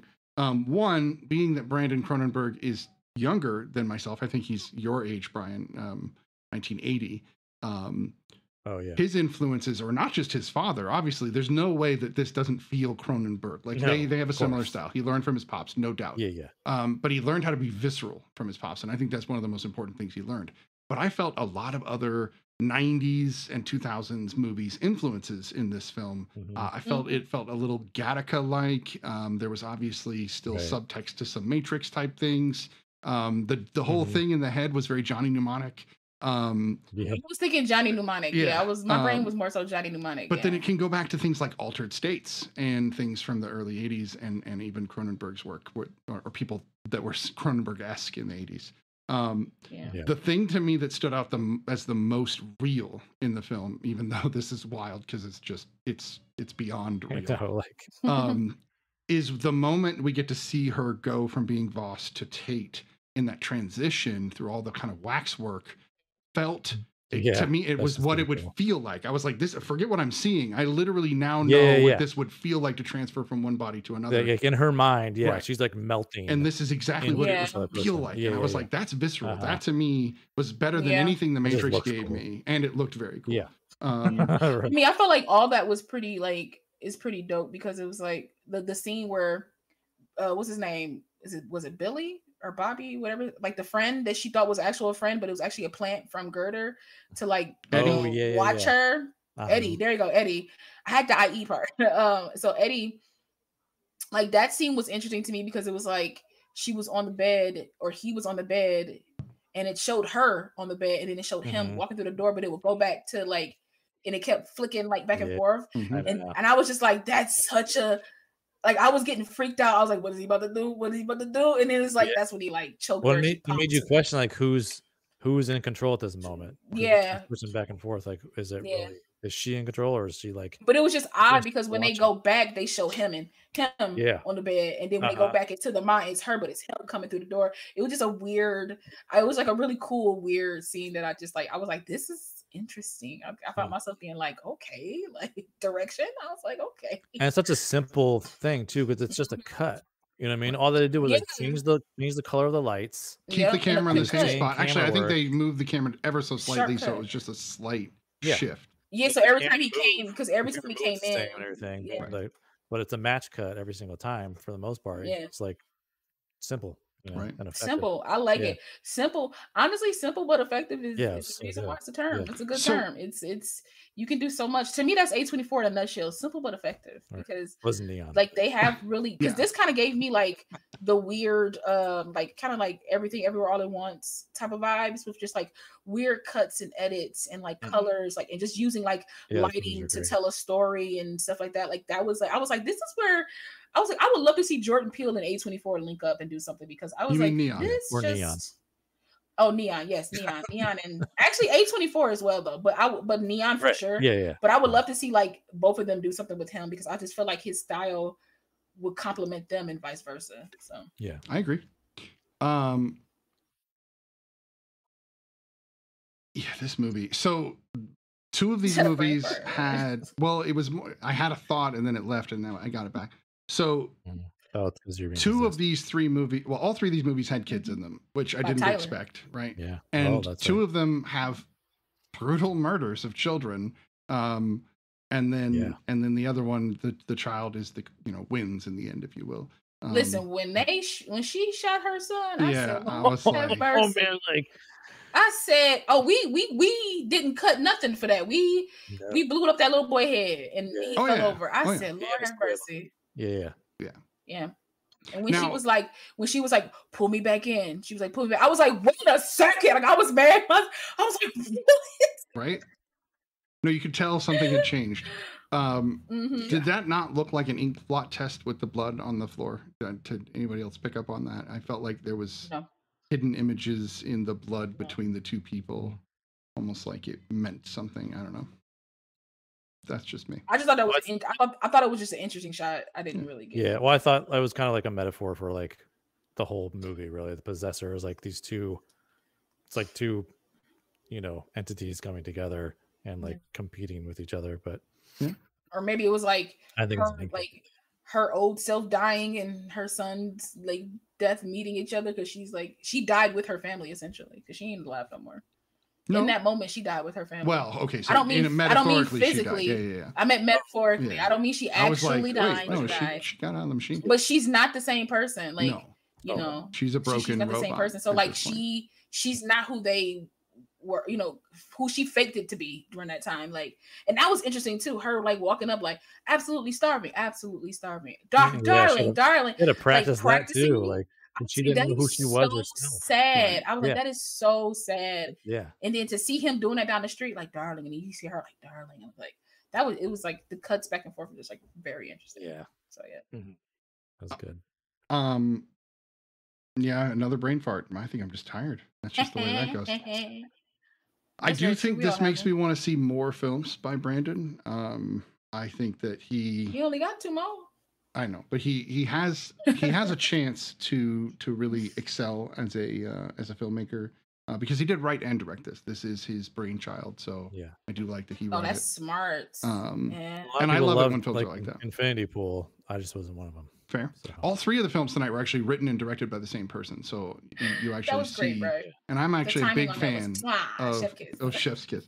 I love films that are both written and directed by the same person because you usually get a more cohesive concept, a more cohesive film. It's not always the case. Good filmmakers, you can take somebody else's writing and and do something with it. It's like the first 5 seasons of Supernatural written by the same person, like storyboarded by the same person. Yeah, every episode written by the exact same sorry, no, I have a problem. Stop it. Anyway, it's really every show shouldn't get 15 seasons. It was such a popular show. It's it's a Buffy ripoff, but that's just me. Here's the thing. It's kind of not though, but here's the thing. I mean, you could say the same thing about Buffy as a ripoff of other stuff. True. I mean, I'm gonna be devil's advocate here because Supernatural is one of my favorite ones, but I do believe that it went too long. I am a firm believer. Listen, just because I like something, don't mean I can't tell the truth about it. Yeah, like you get tired of it. I think that's people's issue nowadays is that you can't be like, I'm a fan of the MCU. I love the MCU, but they can chill for a little bit. They can chill. Yeah. We need to like. It's the same thing with Star Wars because the reason why stalled me out for 5 years. Like for me anyway, for the prequels, why the prequels were like so because it was so much anticipation because we had anything. We didn't know Star Wars for so long. It's like we can keep doing that. Maybe not like that. But even with 7, we had a 10-year gap, so there was a nice big gap between 7 and right. But and again, the anticipation was like, yes, we're getting. But since 2015, it has been nothing but Star Wars. Yeah, so but I mean, I feel that way about the MCU because the moment you figured out putting stuff on TV, they was like TV shows galore, but we ain't gonna put a lot of budget towards it, but still eat it though. And we're not gonna do them. And we're not gonna do them the same way as TV shows should be done. Right. I actually don't mind that, and I know they're going back to it, but I actually think that it was refreshing to see something that did still feel cinematic in a sense, but didn't actually follow the rules because TV, sure, it should be shot a certain way sometimes, but I think breaking that's not what I'm talking about. I'm talking about like how the show was run. Like they were not so like writers' rooms. There was like 0 writers' rooms basically. There's like a very small writers' room. Like you didn't have as much like collaboration on these. It was very controlled. Like you can tell by like the quality of it coming out. Like you can tell the people that cared, the people who didn't.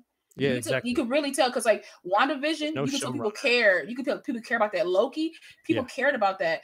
I mean, Falcon and the Winter Soldier, half and half. That's like that goes half and half of people. For me, it looks like caring, but also I could see where they were just like trying to crank them out. She-Hulk, nobody cared about that. Let's call it spade a spade. As much as I enjoyed it, I thought it was enjoyed it. No, I thought it was funny. No. I meant the company, not the people. People gonna be. I disagree. I like the way they did it. I meant like Marvel. I meant like Marvel didn't care about She-Hulk. Is what I'm saying. I'm not talking about because I loved like She-Hulk. I thought it was great, but they didn't care because the CGI was off. Like it was a lot of things that was off with it. They just didn't put as much behind it as you should have if it was like cinematic, like in theaters or however it is. But I'm just saying the first 5 seasons of Supernatural might be some of the best written TV. That's all I'm saying. Have you seen Mindhunter? Have you seen Mindhunter? Anyway, Mindhunter's pretty great. Yes, but I haven't finished it though. There's only 2 seasons, and they're not having. I haven't watched it. I think I watched like the first season, like the first episode, and was like, I'll go watch something else. I'll go back to it. You should watch the 2 seasons. It's on my list. It's very, very good. You should watch the 5 seasons that they have, the best ones. CW, just not Chef's Kiss. Just. I mean, technically, the first 3 seasons is WB. I'm just saying. Any iteration of Warner Brothers Television. Technically, if I want to call a spade, there's Snitty. You know, it's fine. You're right. I'm just saying. I was just saying it. I was just saying it in the sense that like Supernatural, the first 5 seasons was the way that it was written is cohesive. Them last 10 as like nice moments. 15 seasons? Yes, sir. Yes, sir. Yes, sir. 42-minute episodes. Right, and like 23 episodes, 23 to 24 episodes a season. Yeah, there were full seasons too, full traditional TV seasons. So, like those first 5, because he only wanted it to go 5 seasons essentially. So he had a nice. I love that. He storyboarded it so well. It's amazing. That's why I always say those first 5. It have Jeffrey Dean Morgan, so it's got some bonus points for having Jeffrey Dean Morgan. Right. So. I'm just saying though, those first 5 are solid. The last 10, I was like. I'm already locked in, so I'm gonna have to stay. I know. Well, that sounds like that almost sounds like some like corporate influencer. Like, oh, we're getting so much that's still popular. Let's keep it going. Because Barry Kripke dropped off as showrunner because he was like, this is what I planned for. He was like, I planned for 5 years, and because it was such a a big thing for the CW, they just kept going. They just kept going, and they tried to do a spinoff, but fans was like, we didn't ask for that. They just kept. They tried to do an anime. Fans was like, we didn't ask for that. They do a prequel. Fans was like, we didn't ask for that. Joey without Chandler is pointless. Yeah, like it doesn't like the whole thing doesn't work without all of them. Like and that's the thing about these Marvel shows. It's like they don't have showrunners on them. Yeah, there's no showrunner to like run these. There's nobody being like. Well, Feige's the runner step by step. Right. I guess. What's that? Feige's the overall Kevin runner. Feige, no. Don't give Kevin Feige that much credit. Like he only has so much control over that stuff. Like, no, but I would also say he is like the showrunner of like the whole shebang, movies, TV show, and everything. That's a lot of hats for one person. He needs people to facilitate on his behalf. Yeah, sorry. You know what? Let's wrap this up. Let's vote because Snitty. I'm trying to take over for Tyler. It's not working very well. I know. I still enjoyed it. That was not Chef's Kiss. That was a terrible pun. I didn't do it, so of course it wasn't. But I still enjoyed it. I was like a big Smallville fan, but it went on too long. It went on 10 seasons. I was like, maybe 8. Especially when you found out. I think like maybe season 6 or 7 that the showrunner, like the creator, was like, he'll never be Superman in this. Just let you guys know. That's not the part that bothers me. But that was their idea from day one. Was like no flights, no tights. Even though they got around that with like whenever he get like affected by red kryptonite, all of a sudden he can. It's not actually him though, but it's exactly it's the darker version. It's just a darker version. It's like it's free. So be like, so why Clark's the sucker then? So why Clark is sucker then that he can't fly? That he won't fly? Yeah, I know until he infected. Because I do understand had a huge effect on him. I'm assuming. I would assume it did. Yeah. Yeah, but anyway. Yeah, so I'm with you, Lau. Where it's like I can still be a huge fan of something and still call it out.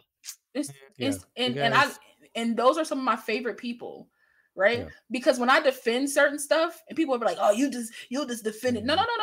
I'm a fan of this, and I'm gonna tell you why I'm a fan. But also, this part is trash. So I can admit that. You're a Big Bang Theory fan, like I am, Lau. We've talked about that. We both use that as one of our comfort shows. But that show is wildly racist. Like it is. Wildly racist. God. Listen, on the first rewatch, like after finishing like the series finale and then giving it like a couple of years and taking a break, and I'm like, I missed the quippiness of Big Bang Theory. Cut on Big. I was like, so I didn't care when this came out. I didn't have. But it came out in 05. Remember, it came out in the era. But it came out in 05. It did. Turn a blind eye. We were all turning a blind eye. In 05, that's when Supernatural came out. Grey's Anatomy came out. Like that was during that time where like these serialized TV shows were like they were churning them out like crazy, and we were just consuming everything. And I still, until this day, here's the thing. To this day, I still like Big Bang Theory. It's still good, but it's like it's racist. You can tell this was written by like white men that does not know the world outside of their own like 4 walls. It's interesting because it's done by Chuck Lorre, and it was like his baby. And he's a Jewish producer that definitely used he does not write character colors, right? But characters of they color. Made a character. I mean, he barely wrote nerds well. No, I know, but he wrote a character in there that was a Jewish character that he could sit there and self-deprecate on, which is great. Yes. Right. But then use that as a means to then use racist jokes against everybody do the else. same thing. And I'm like, no, that's fine if you're like Mel Brooks and you're just doing self-deprecation. Great. Stop there. That's where you have to stop. But he didn't. Like they pushed way beyond that. And it's harder to watch every time I watch it. I'm like, oh god, that's you know what? There's a lot of problems with that show beyond that too. Because that show went like what 11, 12 seasons. How many seasons? 12 seasons. Okay, 12 seasons. Yeah. I always start like season 9. Like I don't do those. I don't do those like first after Howard becomes a human, seasons. right? After Howard becomes a human, then I'm like, let's start the show when he stops being a pervert. I was like, let's start that. And people keep condoning it because we're nerds and it should be okay because they're nerds. And I'm no, that was the whole premise of this. We can be whatever we want to be. Because people should feel sorry for us. Because we're nerds. Right. Yeah. Which is why even with Sheldon, I was like, I need y'all to yell at him some more. When they started getting to the point where they started yelling at Sheldon, I was like, thank you for making this realistic because this will get on anybody's nerves after a certain amount of time. No matter if you're my friend and I love you or not. But that's the premise of the whole show. And that's what I do like about the whole show is it's this one individual who just can't get it. But there's a lot of problems with that too, because in the first episode, but if you the pilot ruins everything if you watch too close. No, the pilot does ruin everything. Yeah. Anyway. But if you realize though, if you go back to like the first couple of seasons, it wasn't really solely about Sheldon. It morphed into that. As popular as Sheldon got, it became to be like the Sheldon show. And I hate when shows do that. I really hate when shows do that. I mean, I enjoyed it in this aspect. And then they did a spinoff about Sheldon as a child. Exactly. And we could talk about how that's the whole wrong. mythology. Yeah, no, like there are moments the where whole mythology of Big Bang Theory. They're like, they take this moment and they go, nah, it's not really like that. It's this over here. Yeah. What? And that's why my brother loves Young Sheldon. I was like, nah. I didn't mind the change in that. And I love that they used more Laurie Metcalf's daughter, perfect person to put in the role. Felt like it was really Laurie Metcalf playing his mom. Yeah. The kid was great until he grew up and did not look thin and weird. He's all built and that's the problem with children actors is like the kid is now. You don't know how their body going to turn out. Yeah, like he's got muscle on him. Yeah. He doesn't look scrawny. And please believe, you won't tell him to lose weight like you will probably tell a female to. Agreed. They won't. But we might not even get the last season of that show because of the writer's strike or the SAG strike. We went way on a tangent there. That's okay. Love it though. We had time. We did. Kyle said something that he was talking about Heroes. That's a show that got panned because of the last writer's strike that people hated season 2. And I understand people's gripes about it, but I still love that show kind of through and through. And I even thought Heroes Reborn was interesting. It wasn't great, but it was interesting. I'm stuck with Heroes. I enjoyed it even after I knew it was trash. It was like, I'm a firm believer of like, if I'm already locked into you, if I've been watching you from the beginning, I have to know how it ends. I can't just stop just because y'all kind of fell off y'all writing a little bit, Yep. That's how it was with Lost. Because I'm still mad at Alpha. You finished Lost? Oh yeah. Ooh. Yeah. Couldn't do it. I loved it. I couldn't even bring myself to watch it after all of the controversy about how racist the show was. It did badly, right? It got really affected by the writer's strike. No, it did. It did. And that one was like already pretty fragile because but to the like showrunners and the creators credit, they only wanted it to be like 5-6 seasons. That's it. That's all they had the idea for, and that's what they stuck to. So hats off to them for like sticking to it because like there's no way you could make that go 10. I stopped seasons. At 4. I could not keep going on that show. It just I haven't even watched it. So I'm telling you, if you stick out to those those last 2 seasons, I feel like so 4 is the bad point then. It kind of recovers it. Okay. Yeah, I think 4 is like because season 1 is as solid as like Hero season. Oh my god, so solid, so good. I was just like, what's next? Oh my god, so good. I thought season 2 was pretty great. Yeah. And but season 1 is totally like the hatch. I'm like, what am I watching? Like, I could not it was. So this is back before like binging was a thing, right? But you could still buy like the box sets. So I bought like the season 1 box set. Could not stop watching it. It was so good. Like, man. So after that, we were hooked onto like watching it live But yeah. My wife and I forced her to sit down and watch all of season 1, and I think we did it in a day, which is a lot of television in one day. Oh man, yeah. Like we stopped to go get dinner, and then we came back, and then we kept watching it. Yeah, it still sticks out as a moment in our relationship, because that was like way early on, like year 1 or 2. That was the bonding. That was the bonding. It was. Part. It really was that one of those moments. It's like she got stamina in watching this movie. You know what I mean? Right. The TV show. What's weird is she actually hasn't seen most of these movies. She saw half of Possessor and stopped. She saw half of It Comes at Night and stopped, and then watched The Monster. And I'm kind of glad, because she can do horror. Like, she can go as deep into horror as almost anybody I know, unless there's a kid involved. Because she's a mother, she will just walk the fuck away. She cannot handle kids. So when I explained the It Comes at Night plot to her and what happened at the end, and she was crying just from me telling her the plot. So like, it brutalizes mothers to tend to watch kids perish. So from now on, maybe we should warn people. But I didn't know that kids perished in these movies until I watched them. Yeah, we can't warn people until like we can't warn people unless we watch it until the show. But like, it's like they might have seen it, you know. Maybe, but we can always put up a like, you know, research and watch at your own discretion type of thing. Like, you know. But we also go into R-rated.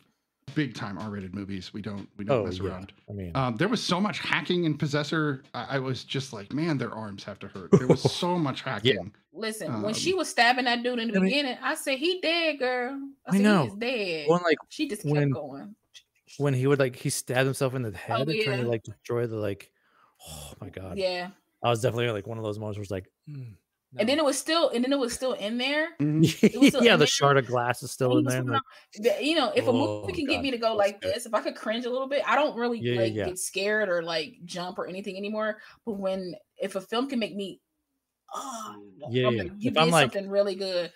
You know, like if I'm moving or doing something, totally. I'm like, damn. You did a good job, kid. You did a good job. We're gonna have to watch Feast, because I have a feeling that Law has never seen Feast, and I think that's a must. Brian, have you seen Feast? It's funny because that's I actually haven't seen Feast. Okay. But it was one of the very first Project Greenlight. Yep, it was third season. Yeah, 100%. Yeah, which means Ben Affleck and Matt Damon were producers on Feast, and it actually not stars, but co-stars Jason Mewes.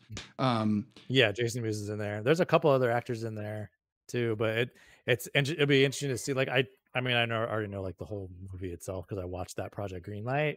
So so it's an interesting kind of thing where it's like a one location movie, kind of thing. And what's funny is the monster in The Monster reminded me a little bit of the creature design of the design. Feast. Yes, I agree. But the creature in Feast is disturbing. Like, it is just freaky. And then of course they had to make Feast 2 and 3, and they're the worst things that have ever been made. So but we definitely, I think Feast might actually, since it's Project Greenlight, that's an independent film, so we might actually be able to review that.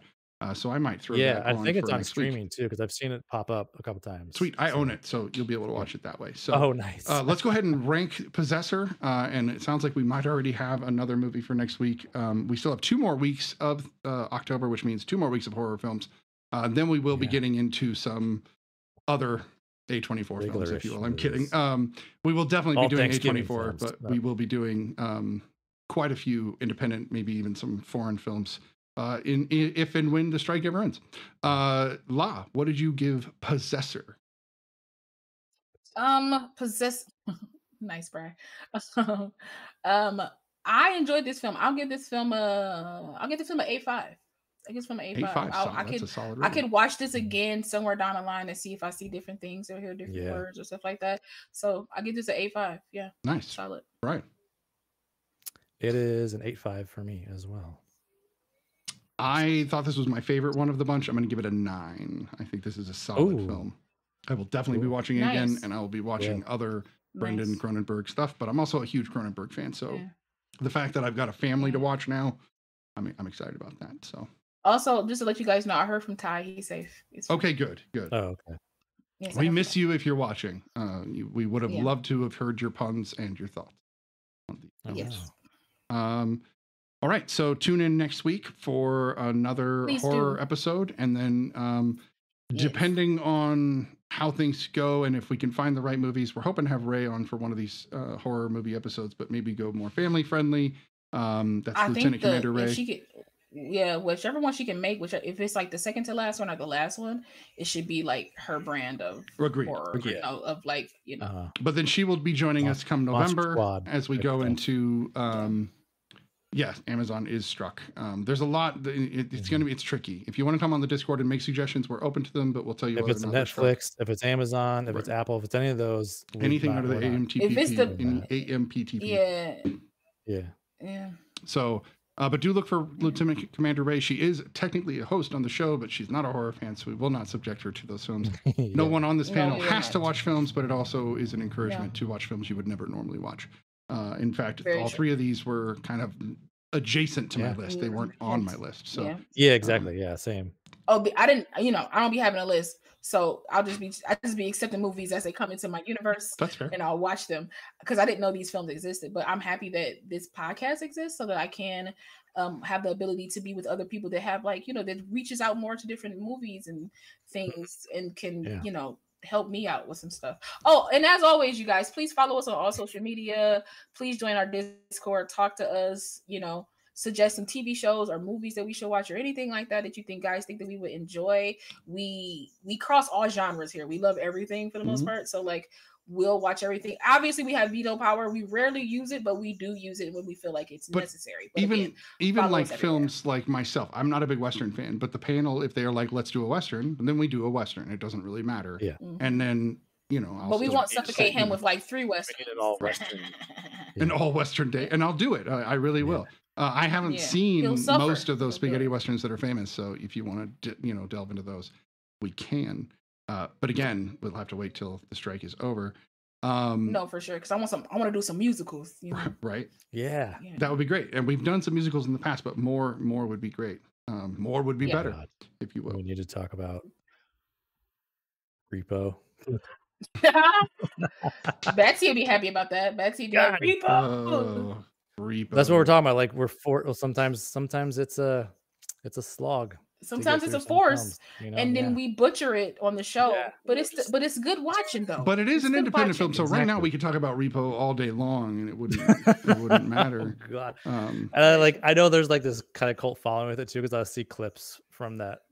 Specifically one scene, I see this clip from it, but I'm just like, it's when he's talking about the vial, right? It's the vial. Yeah, exactly. Can't get away from it. It follows me everywhere. Oh.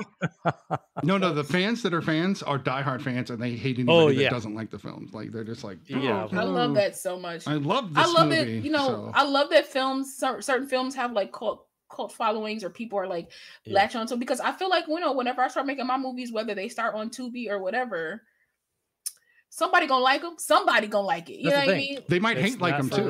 They could hate like them. And that's one of my favorite stuff too. You know? It's so bad you like it. That's still a win to me. That's why I like Love the Room. You know. Oh, man, is that an independent film? I think it is. Yeah, actually. Well, I don't remember if Miramax because even The Disaster Artist is an A24 film, so that's an independent film. Yeah, about a potential independent film. But wouldn't it be interesting if it wasn't an independent? That's not normally the way it goes. Pretty sure it is, because I mean he literally bought equipment for that movie, which is insane. Right. That's just how much he didn't know about filmmaking. It's just like he just went and bought shit. Yeah, he bought cameras. He bought like. And look at it. The movie's still being talked about today. I'm just saying, you never he's know made a profit. He's made a profit. He has. And probably will always continue to, because there's always going to be a group of people that was like, this movie was terrible, and somebody's going to go and buy it and love it. There's a theater here in Portland, shows it once a month, and it sells out every time. So it's the modern Rocky Horror Picture Show, essentially. Is what it is. That's what it is too, because you bring stuff, people dress up. You shout things at the screen, like it's amazing. Do they have the like drag people up front thing? I've never seen that movie in my life. You've never seen the Rocky Horror Picture Show? No, Oh, okay. Man. You have actually no, I take that back. I haven't seen the Rocky Horror Picture Show, but I own it. Okay, there's a musical. It's definitely not one we can review right now, but yeah. because it's not. But it's on the list though. But I haven't seen it, but I own it though. Like it's just a quick little sad story. I met a girl online, like you know, you make people on Facebook, but she was actually a friend of my friend. But we got really close on like Facebook, and we were going to meet up and like hang out, and she passed away. And I bought her a gift for her birthday because she loved Rocky Horror Picture Show, and I bought her like the 25th anniversary or something like that, I think.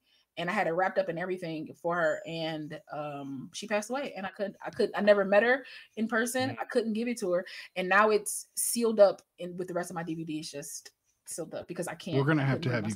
We're gonna have to make you watch that one just because it's so culturally. I'm here for it. I'm here for it.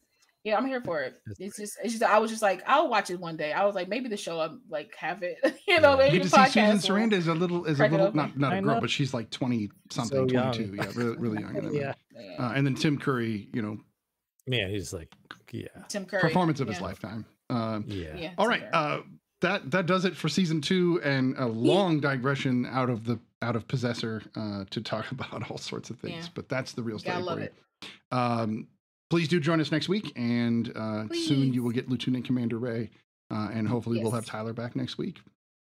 Yes. Bye, guys. Bye. Follow us everywhere. Do it. Oh, and on Letterboxd. Yes.